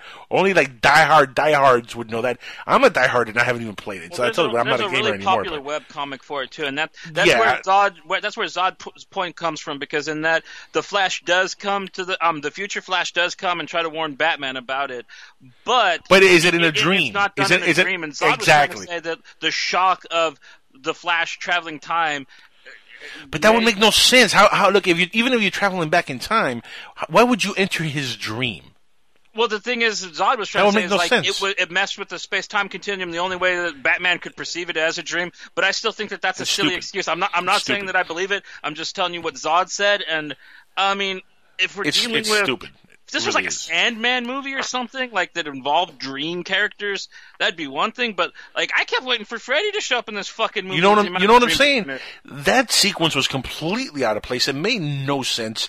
A lot of the action sequences are rubbish because some of them are in the dream sequence. So, that doesn't even add to the actual movie itself. There's so many mistakes as a director that Zack Snyder committed with BVS, which doesn't shock me that the movie underperformed, domestically. Look, it made money worldwide, but let's be honest, the movie is going to end up making less money than Deadpool. Well, the French love bad sci-fi. I mean, look at how well Sinding sold. We all knew that worldwide the movie was going to make money because it is Batman versus Superman, and no matter how bad it is on an international market, there's a lot of countries that want to see that. So it's going to make a lot of money. So I'm not shocked that worldwide it made $800-900 million. But what and also I'm not shocked that it did as poorly as it did in America. We're talking about a movie where you added Batman to a Superman sequel, plus you added Wonder Woman and Doomsday, and you only managed to make $40 million more than Superman, Men of Steel, and you underperformed from Deadpool. You made less money than Deadpool. That's shocking to me. It really is. Go ahead, Cali guy. Yeah, I'm a piggyback off of this. Now, me and you, Jacko, we've debated. Me and you've debated over Christopher Nolan's Batman. We've debated that, and I told K1 this a couple of weeks back. A lot of people, even myself included, because I'm man enough to say this, a lot of people thought that the Batman character was bigger than the actor. So many people on different websites from... Didn't I tell you that wouldn't be the case? You said it. I'll give you this. Now, they put Batman in the movie. They put him in this movie, Dawn of Justice. Now, this is to all the naysayers. It added nothing. This proves that the director and the actor was the people that made the money. Nolan was the one and Christian Bale, they were the two highlights of the Nolan franchises that came out. And so it proved before Batman Begins came out, Batman movies were failing. They were failing at the time. Batman and Robin, Batman Forever failed, and Batman Returns kind of failed too. So when they did Begins and they started that new trilogy up, it jump-started and they made money. Now, I got my opinions about it, but it made money. Now, a lot of people said when Bale and Nolan left the franchise that Batman could continue. And WB, too, they were cocky. They said, okay, Batman is our goal. But this movie proved that Batman, even though I like this Batman, don't get it twisted, I do like Ben Affleck's Batman. But it proved that Batman is not the billion-dollar character that everybody was thinking. So that's all Dawn of Justice proved, was that it was Christian Bale and Christopher Nolan that worked good as a team, and Heath Ledger at the time. And so that's where, like Richard Donner was Superman. You can say the same thing with Richard Donner. Richard Donner and Christopher Reeve worked great together. So people keep saying that the characters is bigger than the actors. No, it's not true. The actors is bigger than the characters because it proved that with this movie. Well, that was proved with Man of Steel. People said that all you have to do to play Superman is look like the character, and like Henry Cavill proved that was a really wrong assumption right off the bat. Well, Brendan Routh proved the same thing in 2006. But look, going back to what Cali Guy said, you're absolutely right. It was the fact that Christian Bale and Christopher Nolan had redeemed the Batman from the 90s and had created something that the fans overly loved, minus one idiot in New York and one guy in Jersey. But for the most part, the audience fell in love with this Batman franchise because of these two men, Christopher Nolan and Christian Bale, and what they did to this franchise and what they did to Batman. And I'll tell you this much. If you let Christopher Nolan direct Dawn of Justice, okay, now hear me out, and you let him write the script with his brother and with David Goyer and remove Chris Terrio, and you incorporate Man of Steel, Henry Cavill, or whoever you want to play Superman, and you make that movie with Christopher Nolan directing it, even with Ben Affleck as Batman, you would get a much better movie because, and you can just look at the films and see the difference in directors. The attention to detail with The Dark Knight and The Dark Knight Rises compared to Batman vs. Superman it's mind-blowing. It really is. I mean, the way he directed scenes, the emotions that he got from his actors, the cinematography was just phenomenal in both of those movies. Even in Batman, characters. The Batman Begins, the depth that he gives all the characters and the character development in these movies, it's amazing. And he incorporated this phenomenal comic book character into a real world and brought him to life in a real world like never before. And that is what the character needed, and that's what the audience wanted. But they also loved the way he directed the thing and the way that it was written. And all that got lost when Zack Snyder took over. And really, I'm not surprised that they're butting heads with Justice League. I think that's going to be a train wreck. Because, look, he already had issues with Batman vs. Superman and all these characters that were put together. Now imagine when he has to incorporate the entire Justice League.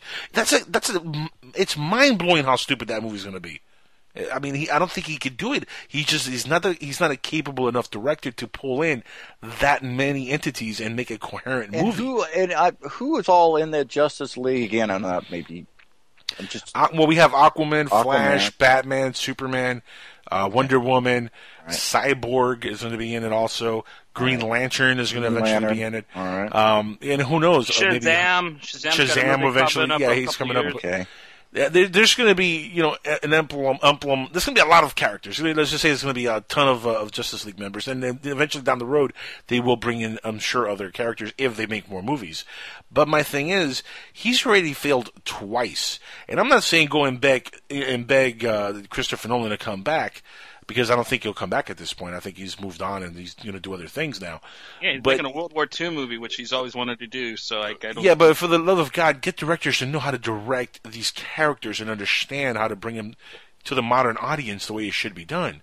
I mean, there are other good directors out there. Zack Snyder is not the end-all, be-all of directors. Well, see, the problem with him is they got an Alan Moore fanboy to come in and try to direct superheroes when Alan Moore himself is stated that his whole ideal of comic book writing is to destroy the idea of superheroes, and Zack Snyder has obviously completely taken that on since directing Watchmen and stuff, and basically he is trying to follow Alan's legend by destroying these characters on film, and I don't think it's fair to DC fans, especially with how wonderful the Marvel films are. I'm not saying that DC should follow Marvel's example or anything, but I think that they should at least get a director that's not trying to destroy these characters and actually is trying to make them. Honestly, I think he doesn't understand these characters because he's not a fan, and this is something that was brought up in an interview that he did in 2008. And I saw some snippets of the interview which are mind-blowing, some of the stuff he says. He clearly isn't a fan of these characters. Why they're giving him these projects, it's beyond me. It really is.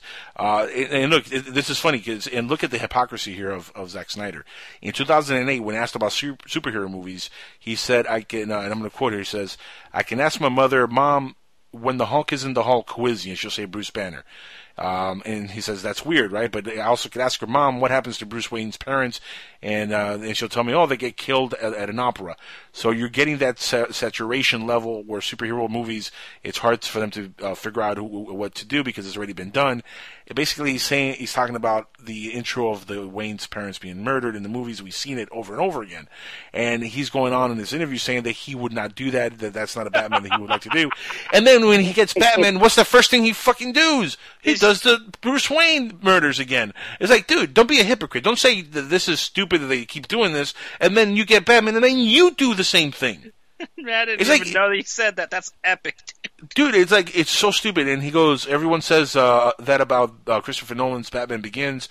Oh, Batman's dark. I'm like, okay, yeah, well, no, Batman's cool. But in a quote, he says, he gets to go to Tibetan monasteries, and he's trained by ninjas. Okay, that's cool. I want to do that. But he doesn't get, raped in prison. That could happen in my movie if I was making Batman.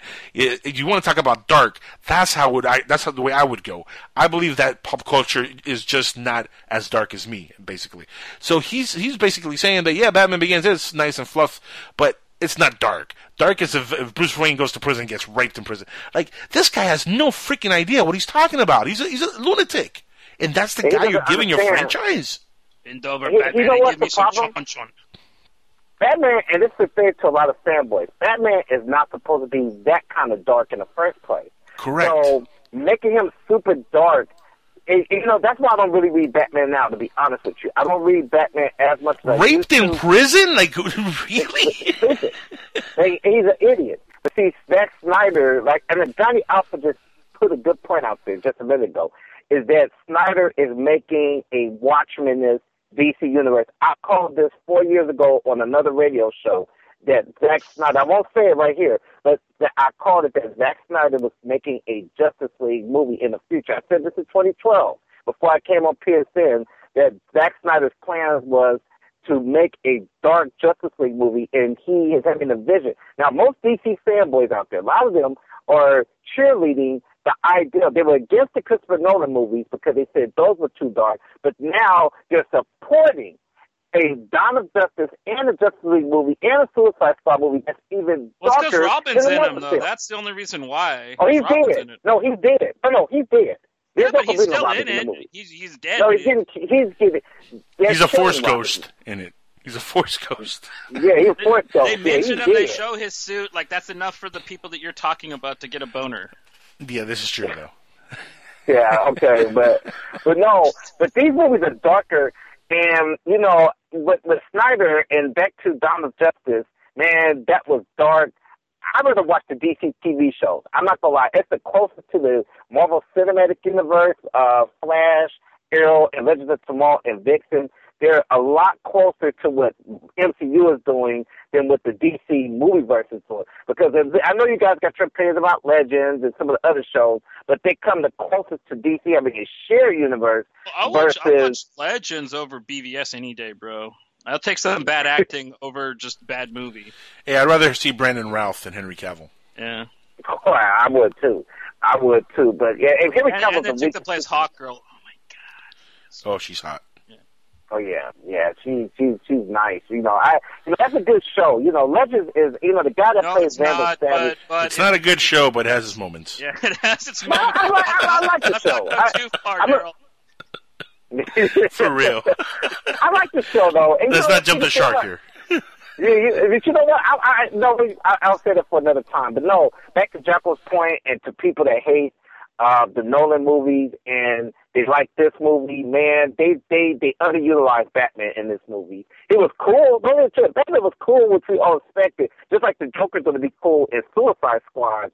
But they could be cool, but you got to have a good story with it. That's the whole point. Batman was David Ayer is not Zack Snyder. David Ayer has not made a bad movie yet, in my opinion. And no. He's a phenomenal director. He really gets crime drama. So I think him having even though they're cheesy comic book villains, like he is going to make magic with these characters because I have total, even with Will Smith's corny ass in it, I think that this movie is going to be phenomenal because Ayer just brings it, you know what I mean, in my opinion, and like the trailers look awesome, and the fact that they're putting more Batman in it, like it doesn't hurt my feelings, but I knew it was coming, like as soon as they said that Batman was going to be it in the first place, like this movie is basically Batman and Friends now, so, but whatever, it'll still be cool.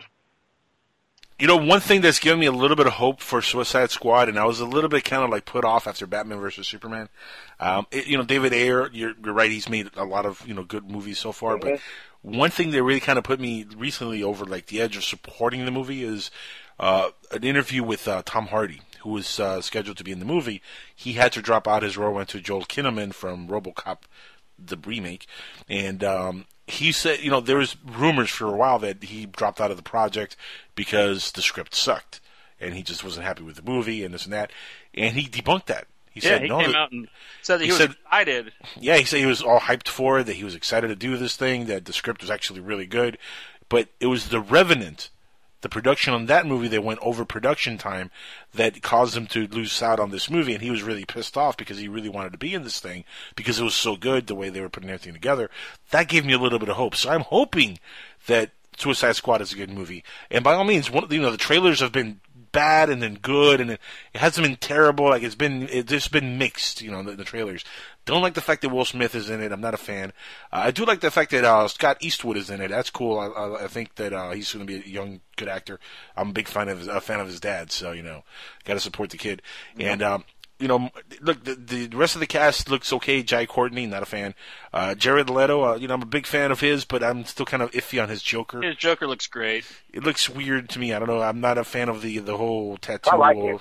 Yeah. That's a little bit off-putting, but we'll see. We'll see when he's in motion in the actual movie how he comes off. So, well, what I've seen of him in the trailer, I'm not a fan of the look either. But the character that he's played in the clips that I've seen, I like it. I think that it works, and it's not going to be probably the quintessential Joker, but I think it's going to be a good one.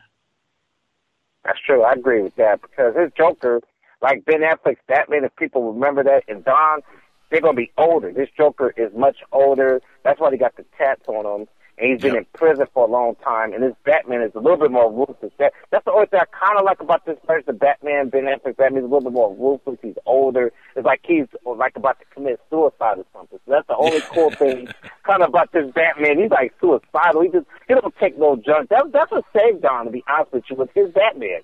His Batman, that was the positive was it, was his Batman. His Batman made me a fan. Yeah, but his Batman had so many like silly and downright stupid moments.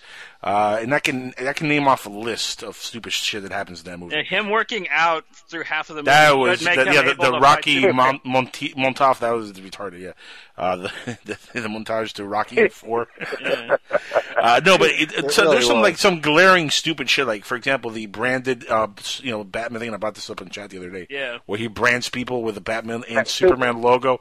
Why would Batman have the Superman logo in the middle when he's branding somebody? How would that make any sense at all? Please explain that to me. That is just stupid. Especially before he knew they both had mommy's name Martha. I mean, right. Like, what the hell? Bros. Like, now they're besties. I understand it now, but pre-hand, that makes no sense. Then on top of that, you add more stupidity. Like, for example, he's been around for 20 plus years, right? Why are the cops acting like they've never seen this guy before? Why are the people terrified of him? Like, yeah, at this point, you should know Batman's a good guy, right? Like, you should know he's there to help you. Why are the chicks that they talk to the cops and like, no, he's upstairs. Leave us in here. No. Like they're talking to them like they're terrified of Batman. Don't you know that at this point that Batman is the good guy? He's there to save you. Like, and the cops acting like they've never even seen this guy before. Like he's a mystery. Clark Kent is writing about him like he's never even encountered this person before. Like he's never heard of Batman. Like he's been around for 20 years, guys. Even though maybe he's been in hiding or in seclusion for 5-6 years or whatever it is, but he's still a very relevant person in Gotham City, which Zack Snyder now put right next to Metropolis because he's an idiot. It's Oakland to Metropolis is San Francisco. It's like right. They're like, I like that. I did like that. I like that. Yeah, would. It's too close. But it's too close. It's too close. It's like the Bay. Too close. See, here's the thing. I like that idea because he gave a tribute to me and Johnny's backyard, so I didn't mind that part with the San Francisco because you got to do some things different. One thing as comic book fans, I agree. I don't like changes either, drastic changes, but some changes are cool changes. I didn't mind that they were kind of close to each other. I'm used to them being apart. I agree with you, but then when he said that they try to be like Oakland and San Francisco, I was like, oh, okay, well, I can accept that part. So I didn't mind but now Star City. Now Star City, it's going to be like San Jose. It's just like a little jaunt down the freeway, and then Opal City, it's gonna be kind of like Concord. It's like right there in the Bay Area, but kind of like North Bay. And yeah, dude, like I don't know. It seemed a little silly to me. Star City is in the Bay Area. Why did Lois need a helicopter to get over there? It's just like across the bay. I mean, god damn that movie. Why was Lois even in the movie? She made the most retarded things humanly possible. Like it made no sense. Her being in that movie made absolutely no sense. She added nothing to the film. She throws the spear in the ocean. She added beauty. And she jumps in the ocean. Dude, that bitch ain't not hot. What are you talking about, fool? She's okay, but she didn't add all that much. Hell, the Wonder Woman was a lot hotter than Lois Lane, seriously. But look, there's so much stupid stuff that if you're gonna make a Batman versus Superman movie and you're gonna call it that, by the love of God, make it about Batman fighting fucking Superman. Yeah. Make that more than 5 minutes in the movie, for the love of God. Like, literally, I want, if you're going to call it Batman v Superman or Batman versus Superman, I want, the first 20 minutes of the movie nonstop fights between these two. I want to see why they're at odds. I want it to be about them two and them two alone. I don't want to hear all this courtroom drama and Lois Lane going overseas to talk to some terrorist dude, and then Jimmy Olsen is in, 1 minute in the movie he gets shot and killed. Special bullets that she's got to walk around and ask Congress members, where did this bullet come from? And it's there's so much time wasted in this movie with stupid shit. Meanwhile, you got Batman running around wondering if he's Sylvia Brown. So exactly, with his psychic dreams and shit. There's another thing that was done. Nothing made sense. One more thing that was done. Lex Luthor. We haven't even touched on Lex Luthor yet. He is the Jar Jar Binks of the movie. He's dumb. Lex Luthor was, and I'm just going to say this flat out on this air. I absolutely hated Lex Luthor in this movie because Lex Luthor, now, to compare to Civil War, now let's go back to Civil War. I hate to compare this. I have a problem with Zemo. Don't get it. I don't want you guys to make this mistake. I do not like this version of Zemo in Civil War, but at least Zemo has a motivation. DC, if you're listening to this show, Zemo is weak. He has the weak link of Civil War. He has a motivation. Lex Luthor had no motivation. He just was evil, and he knew Batman's identity, and that's it. Lex Luthor was the dumbest character in the movie, and he was over the top. He made no sense. I'm like, what was Lex Luthor's purpose with Superman? Why was he so... To put a Jolly Rancher in a white Republican guy's mouth and go, here, it's a cherry. Every time he went, I felt like really reaching in through the screen and just choking him to death. I mean, it was just an awful performance. I mean, when you're adapting a character like Lex Luthor or like the Joker or any of these iconic villains that are the really the yang to the yin of the good guy in the movie.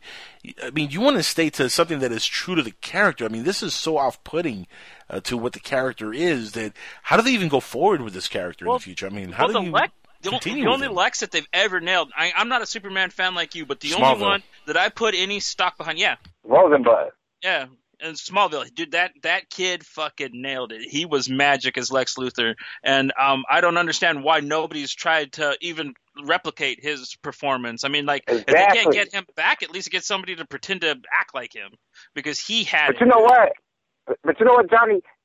Only two people in history has played Lex Luthor right, and that was Lyle Talbot from 1946, Lex Luthor from the original black and white Superman serials. He was the best Lex Luthor on screen. He looked like him. He was fat. He was old. He was a mad scientist. And then Michael Rosenbud. Every Lex Luthor. And I will say this. They have never gotten Lex Luthor right on the screen, except for Joker. Joker, they've always gotten right. But Lex Luthor, never. Gene Hackman was horrible as Lex Luthor. And I'm a huge Gene Hackman fan, and he is Me awful. Too. He was horrible. John Shee was horrible from Lois and Clark. That dude that played on Superboy was Kevin horrible. Spacey was awful, and I'm a huge because Kevin Spacey was doing a Gene Hackman version of Lex. Dude, Gene Hackman was playing Dr. Evil. What I saw. But Lex Luthor, they never got right. Lex Luthor was a character that they could never get right except for Lyle Talbot and Michael Rosenbud. They never had a good Lex Luthor on the screen because Warner Brothers, they never knew how to capture that character. And now Eisenberg is the worst one, but I told people this. I told a lot of people that I debated them. I said they never got Lex Luthor right in the first place when it came to be. He's a stealth character in the comic book because I read Lex Luthor a lot in DC. He's like one of the worst villains in DC Universe. Now, people would get mad and they're going to send Jackal hate mail. Remember, listen to Peterson, people. That's an advertisement. Don't send it to me. Send it to the Cali guy. Well, Lex Luthor is the worst character in comic books, hands down. As DC villains, he is garbage. They never know what to do. You're right, but you're wrong. Like, if you read the Brian Azzurlo, Libre Medio graphic novels, Lex Luthor, Man of Steel, and Lex. I read those. Like, those are phenomenal. Like, those are two of the best. Look, Lex could be a great villain if it's done properly. You're right. Rosenbaum in the modern age is the best representation of the character on screen, off screen, small screen, big screen, whatever. He has been the best one who's done it. Funny enough, he was petitioning everywhere to try to get the role when they were casting him, and they overlooked him again. And think about the difference that would have made if they would have gotten Rosenbaum to play the character the way he played it on the TV show. Sure, it's a different adaptation. It's not the TV show. I think the fans would have been okay with that because we understand that this is not that TV show. But it's the same guy, and he brought that kind of gravitas to the character already on TV. Imagine on the big screen the difference that would have made having him play the role. There's just certain things that they would have done differently on casting in this movie. They would have added so much more depth to the characters and to what was going on. And again, it goes back to mistakes in casting. And that happened throughout this entire movie. Too many casting mistakes. And again, you lose the audience when you have the wrong actors and the wrong characters. Look, and honestly, even if you don't get Rosenbaum, there's a couple actors out there that would have played an amazing Lex Luthor. Billy Zane. Zane. Billy Zane is my top choice by far. And I don't know how the hell he hasn't gotten the role. Vincent D'Onofrio would have been great if they had got him before he played Kingpin. No, he's Kingpin. You can't touch him. That's yeah, no, but if they had got him before. No, but he is fucking Kingpin, dude. Like, I'm not accepting. He's Kingpin. But no, Billy Zane to me is the perfect Lex Luthor. I mean, he looks like the comic book version, sounds like the animated version of Lex Luthor. His voice sounds like the cartoon Lex Luthor.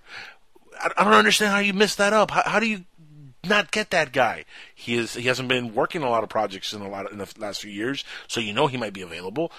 Go and get him. He's an actor. He's a good actor. He's been in a lot of good things, and he's a very talented guy. And we know he plays the bad guy really well. He did it on Titanic, and he's done it before. So, and hey, Tales from the Crypt, Demon Tales from, Knight. I was about to say Tales from the Crypt. Billy Zane was great. He's awesome. You know what I mean? He would have been a phenomenal Lex Luthor. You add somebody like him or somebody like Rosenbaum, and all of a sudden the Lex Luthor character is a much better character. I love Dead Tides, by the way, with Billy Zane and Nicole Kidman, I believe it was. I think so, yeah. Is that the one where they're on the boat? They're on the boat, and Yep. he was the psycho guy. It was a great movie. No, he plays bad guy, psycho guy perfect, which is what you want Lex Luthor to be. And you're absolutely right. They've never gotten him right. Gene Hackman was a piss poor Lex Luthor. The only reason that worked was because it was in a campy version of Superman. It was done in the 70s and 80s, and it had an amazing actor playing Superman. Yeah, and That's it worked for the cartoony element that they were That's going for. it. Then. But if you're going for a more modern-day version of Superman than Batman, and you're going a little bit more grittier and realistic and darker, why do you have a guy who's campier than the guy who did it in the 70s? Yeah. Because they were trying to be moderate. Because that Lex Luthor that he was using, he's supposed to be the, what's his name, that Mark Zuckerberg. Because he was going moderate. Because he picked Eisenberg for Mark Zuckerberg reasons. He was trying to make Lex Luthor in that universe like a Mark Zuckerberg type of character. That's But he even fails at that because he doesn't even act like Mark Yeah, he Zuckerberg doesn't even did. play like how he did in Social Network. It would be one thing if he actually acted like Yeah, I agree. He's acting like Jim Carrey's the Riddler most of the time. Yeah. Even worse. But no like, motivation. He's overdoing Jim Carrey. None. And I still No don't understand the whole motivation. thing. I still don't understand the whole thing with the urine in the movie. That was just stupid. The pig's pee. It was Yeah. retarded. Yeah, it's It was retarded. I mean, Lex Luthor in that movie was the worst thing. I like Doomsday over Lex Luthor in that movie. So, and the guy that played KG Beast was fine too. I like the guy, that Russian dude that was KG Beast, but everything else, that was just Lex Luthor was horrible in that The only movie. I'm like, casting wow. decision that didn't have me completely face-palming throughout the entire production was Jeremy Irons as Alfred, and he was stellar in the film. He shined. Like, he is going to be one of the main parts that brings the Batfleck solo film all the way through. Like, You just like the fact that he read that line really well, like the anger and the rage makes the whole. I call him Uncle Scarfred. His reading is phenomenal. He has a great voice, and that is a great line. It is really well written. That's about the only memorable thing in the entire movie is his dialogue. Yeah. That's it. Best outfit. That's Actually, it. he's a good outfit.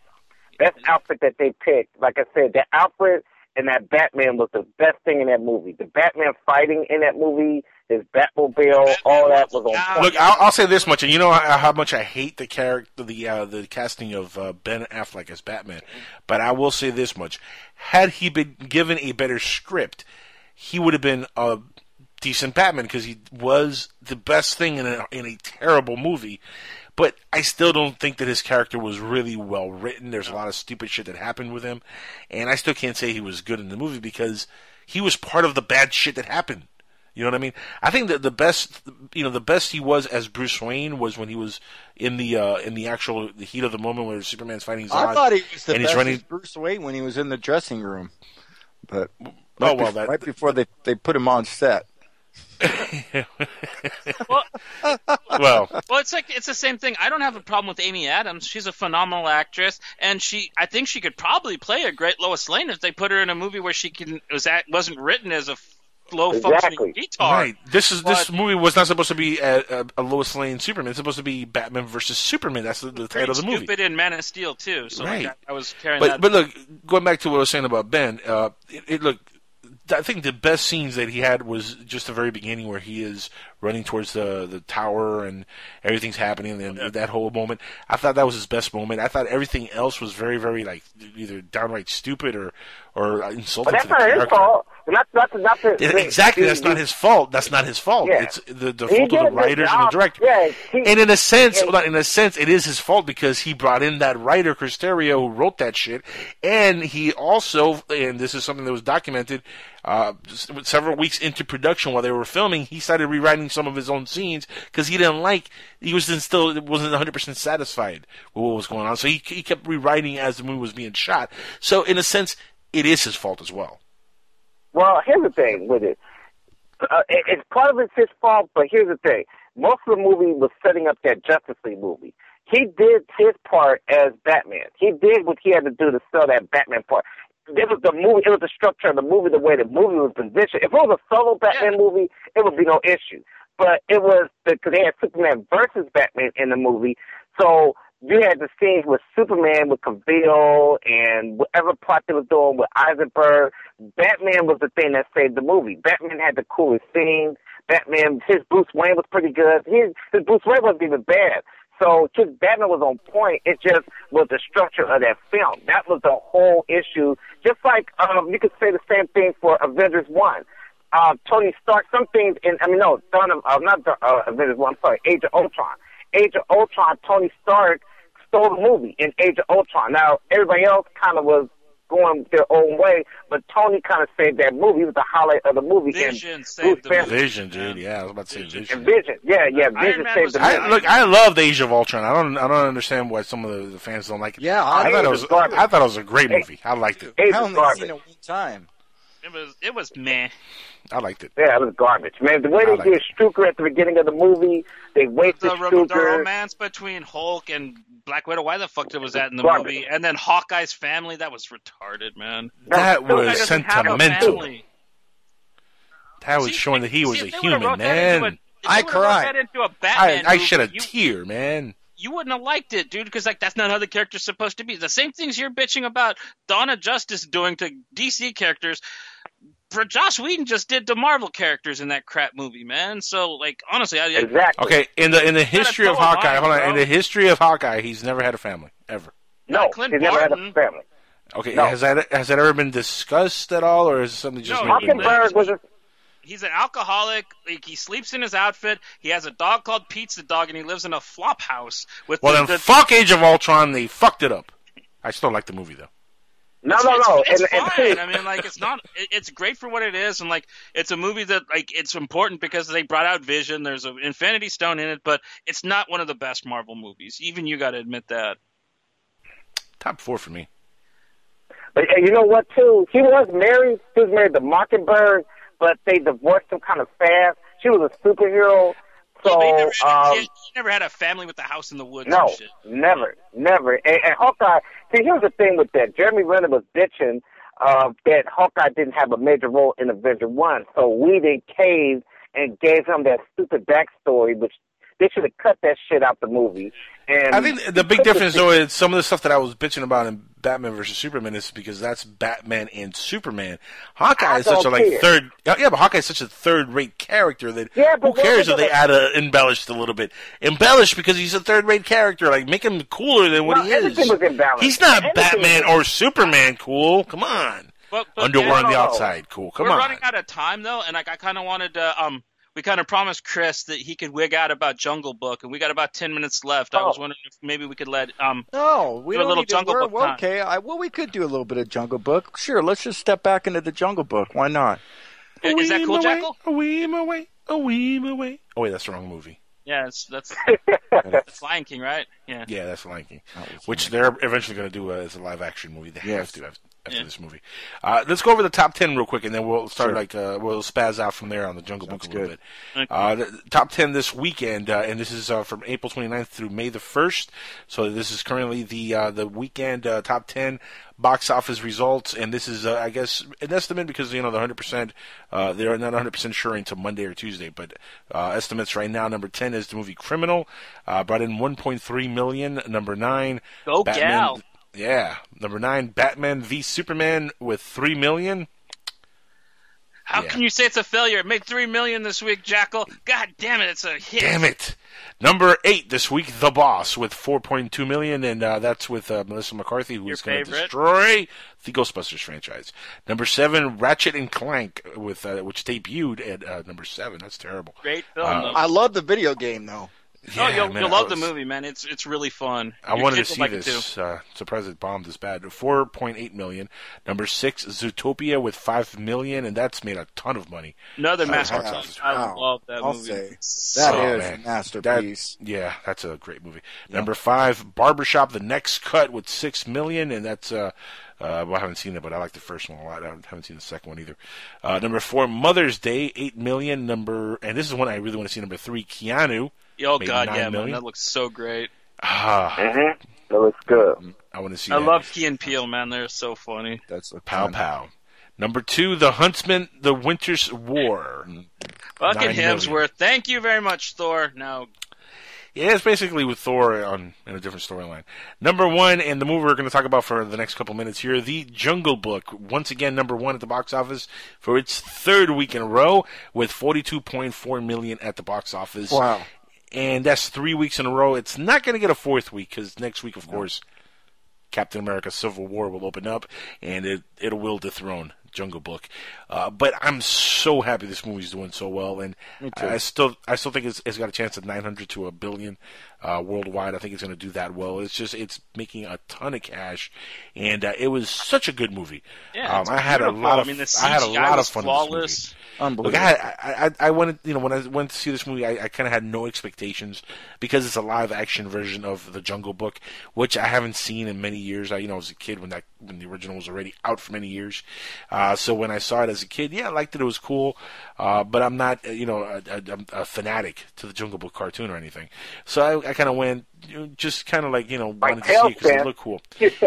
Yeah, exactly. But when I saw this movie, my God, it just captured me from the very beginning. It's a phenomenally well-shot movie. Jon Favreau, man, he's on a roll. He really is. He's one of the best working directors today. I mean, and he's a great actor also. But The Chef, Jungle Book, Cowboys and Aliens, Iron Man, Zathura. I mean, he's made such great movies. Elf. He did Zathura? Duh.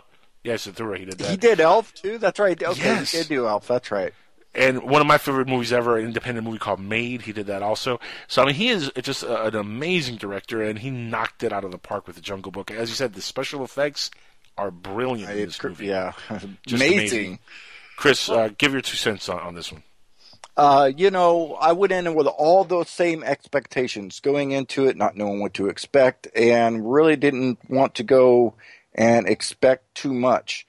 And I was just really blown away, and it really took in my kid, my 2-year-old, because I had to take him and the whole family, of course. But he was just, every animal that came along was just pointing out and trying to, all the ones that he knew, and it was fast paced. It wasn't a movie where, it had its action and then it stopped and then you're kind of, oh, all right.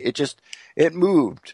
And the kid didn't overact. He did it to the perfect, far as I'm concerned. It was just kind of the perfect kid for the role. And Bill Murray was great. And I was also glad that they didn't go into musical, because I kind of thought it would turn into a little bit of a musical, because like the cartoon, of course, but it wasn't.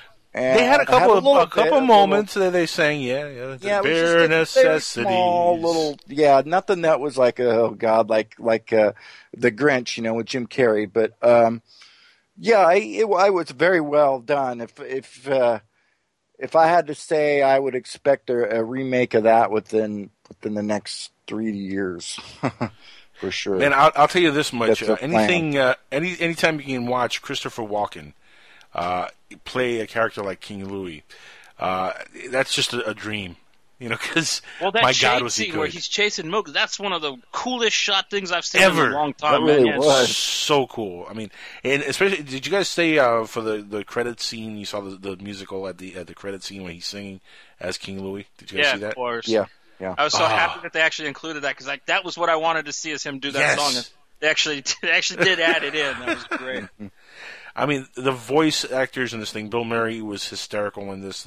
He was. Christopher Walken, again, great. Ben Kingsley, Lupita Nyong'o, Idris Elba, Scarlett Johansson. I mean, the cast was phenomenal. They had a great cast. They really did. Star-studded. But they were all voice actors, and they all nailed it. And again, like you, I'm glad they didn't go into like full-out musical. They just had a couple of parts here and there that they sang in. You have to have bare necessities in a Jungle Book movie. I'm sorry, you just have to have that. Yeah. Just got her. That's the main thing. That has to be in there. And the tone of the movie was just perfect. I mean, the way this movie played out, it wasn't over the top, like you said. The little kid was just steady. He was good. He wasn't like at any point annoying or came off as a brat or anything. Just he was very, Didn't say yippee. So no, people aren't going to hate on him for that. He played the part the way a kid would play the part. Like, he was very much like a regular kid, and he really reminded me of Mowgli. He reminded me of Mowgli from the cartoon. He was perfectly picked. He looked the part. He felt the part. I mean, I just think I hope they make 2 or 3 movies before he gets too old to stop playing this role, because that kid was great in this movie. There should be a few Oscars, given to this film, because just for cinematography, special effects, music, for those things alone, it should be nominated. But let's talk about the director. 100% agree. Producing, there's so many other Oscars that this movie deserves. Bill Special Murray effects. deserves an Oscar for his role in this, because he was hysterical in this thing as Best Supporting Actor. Christopher Walken deserves an Oscar nod for Best Supporting Actor. I mean, these guys were just great in this movie, and this is for the kid himself. And I would even give him like a Best Actor nomination. I know he's a little kid, but why not? He was great in this. This is something that people don't understand, and some of the people that might have, said some negative Finding about a the kid that can act that well in an epic film with No, so not only many that. with so many Not CGI characters. No, not only that, is you have to understand he is acting in an all green room. Yeah. Literally next to nothing most of the time. Tennis balls on sticks and stuff. Sometimes tennis balls on sticks, and he does it perfectly. I mean, I don't know how many takes they went through, but he is believable when he's talking to the animals. You believe he's talking to the animals. When he's caressing the wolves, it looks like he's really doing it. When he's talking to the panther, I mean, everything looks organically perfect, and he sells it with the way he performs in each scene. So the kid is a gifted young actor, and this is probably his first movie. I've never really heard of this kid before, but he is one to keep an eye on, because he's a really good young actor. So I mean, I wouldn't be surprised if they talk about him for an Oscar nomination at some point. I really want to see more of these Jungle Book movies. I hope they make another sequel or two. Surprisingly violent, actually, for those people that probably have been really surprised about the violence in it. It was very just kind of like, oh, okay. They're definitely getting a little real here. So that was kind of interesting. But I like they pushed the envelope of what a PG could be as much as possible. They really did. Johnny, you want to say something about the Jungle Book here? Well, there was it followed more along with Kipling's books. I mean, like, he really wrote a story about how the law of the jungle works, and like they really captured it. And there's so many more adventures of Mowgli and these characters that like Disney really could adapt and make more films out of. I mean, like, they really kind of just did like melded a few stories together, but there's still a lot more Jungle Book that they could make films out of. So I hope so too. That's all I was going to add.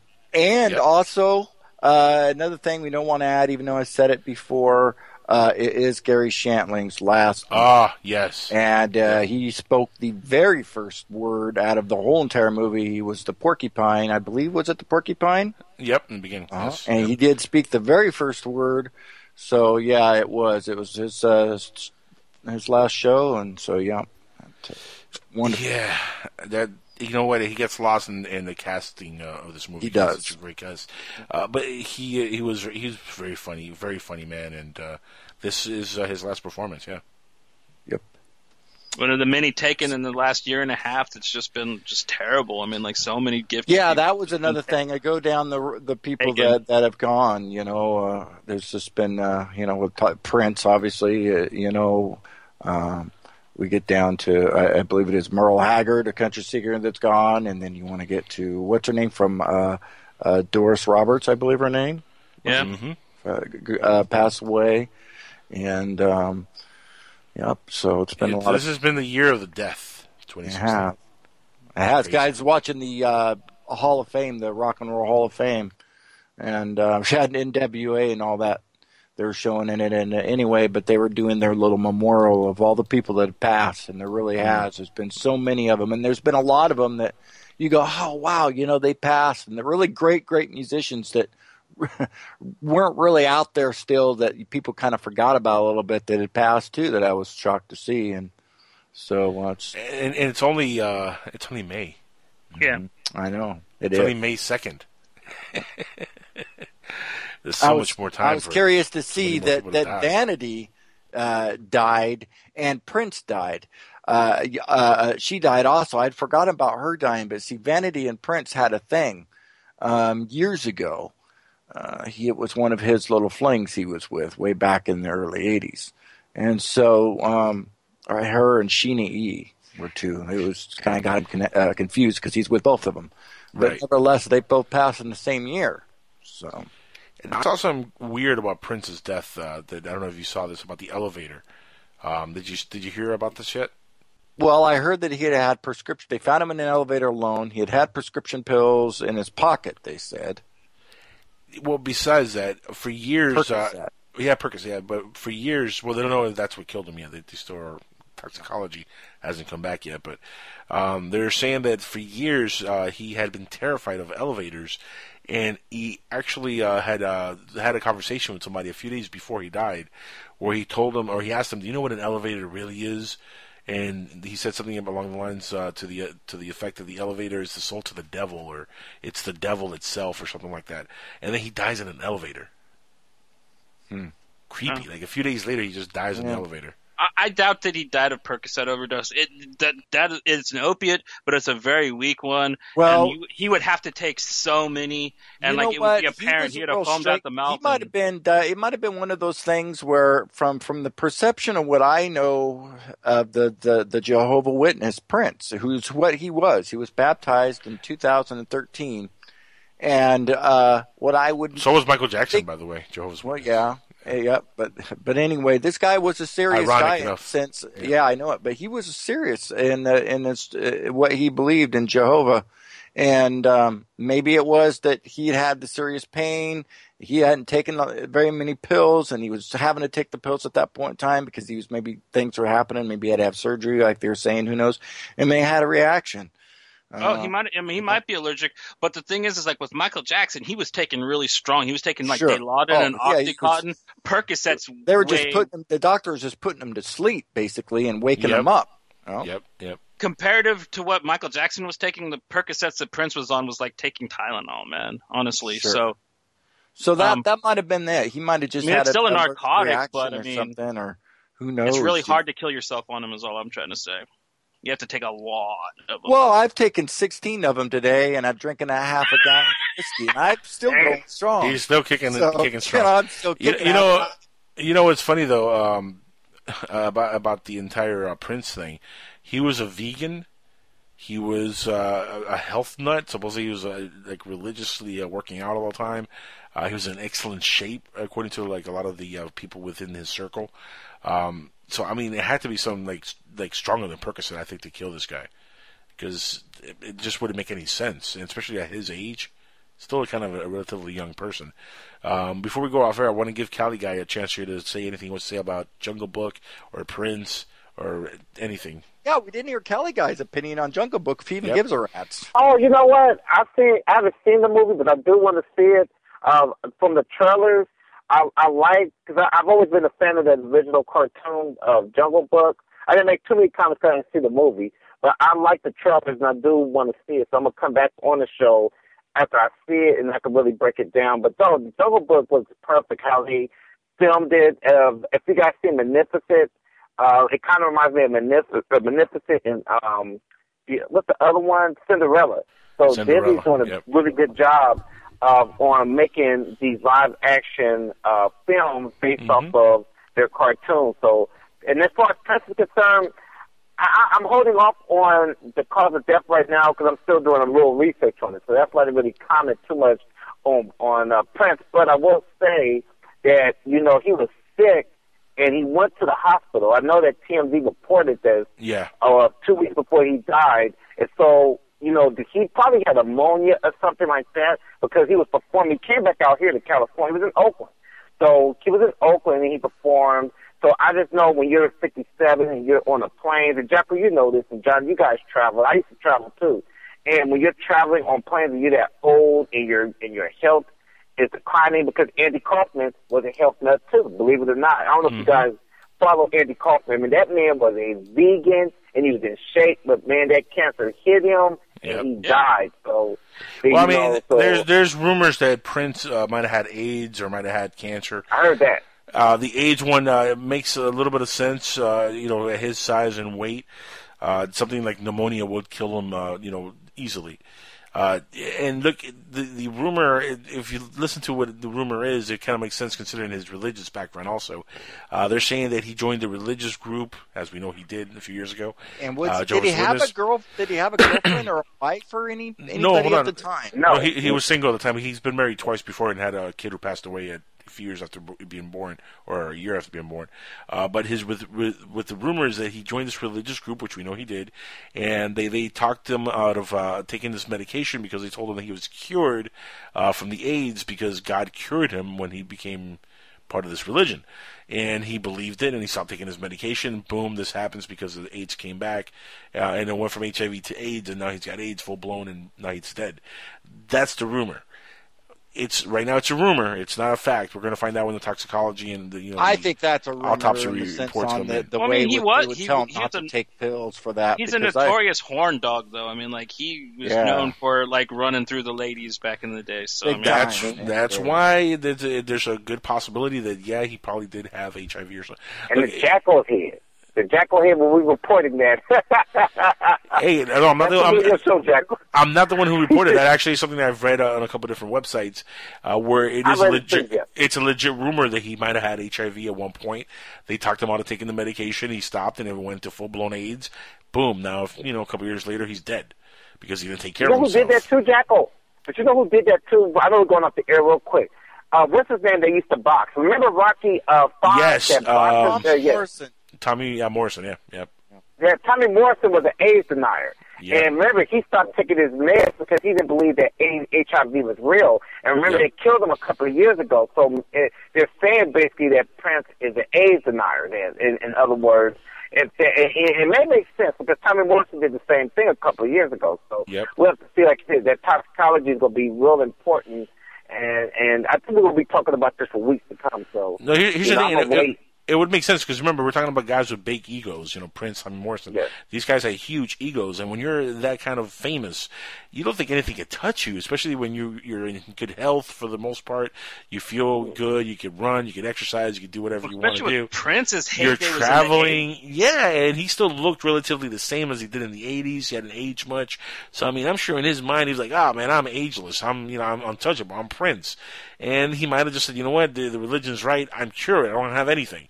And, he gave way to that stupidity, and now he's dead for not paying attention to his own health and really doing what he had to do for himself, which I think the next person who's going to go down this road is going to be Charlie Sheen, because he's another hot case, hothead who's going to end up getting off his medication.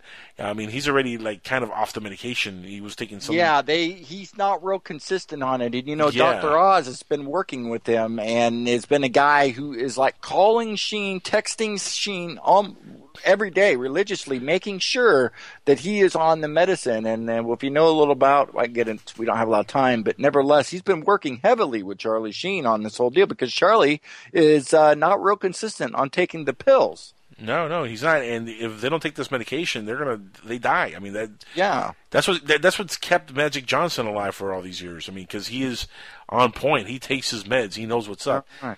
So, and I wouldn't be shocked if that's what happened with Prince here. It would be sad. Wouldn't shock me, though. But, guys, we're completely out of time. In fact, we're a little bit over. But it's okay. It's all good. We're talking about Prince, and, that happens. New Power Generation. Yeah. Plug. I'm going to miss him. He was a great performer. That Super Bowl performance still, to me, is the best Super Bowl halftime ever. So I agree. He's going to be missed. But, guys, we'll be back next week on the Roundtable at the same time.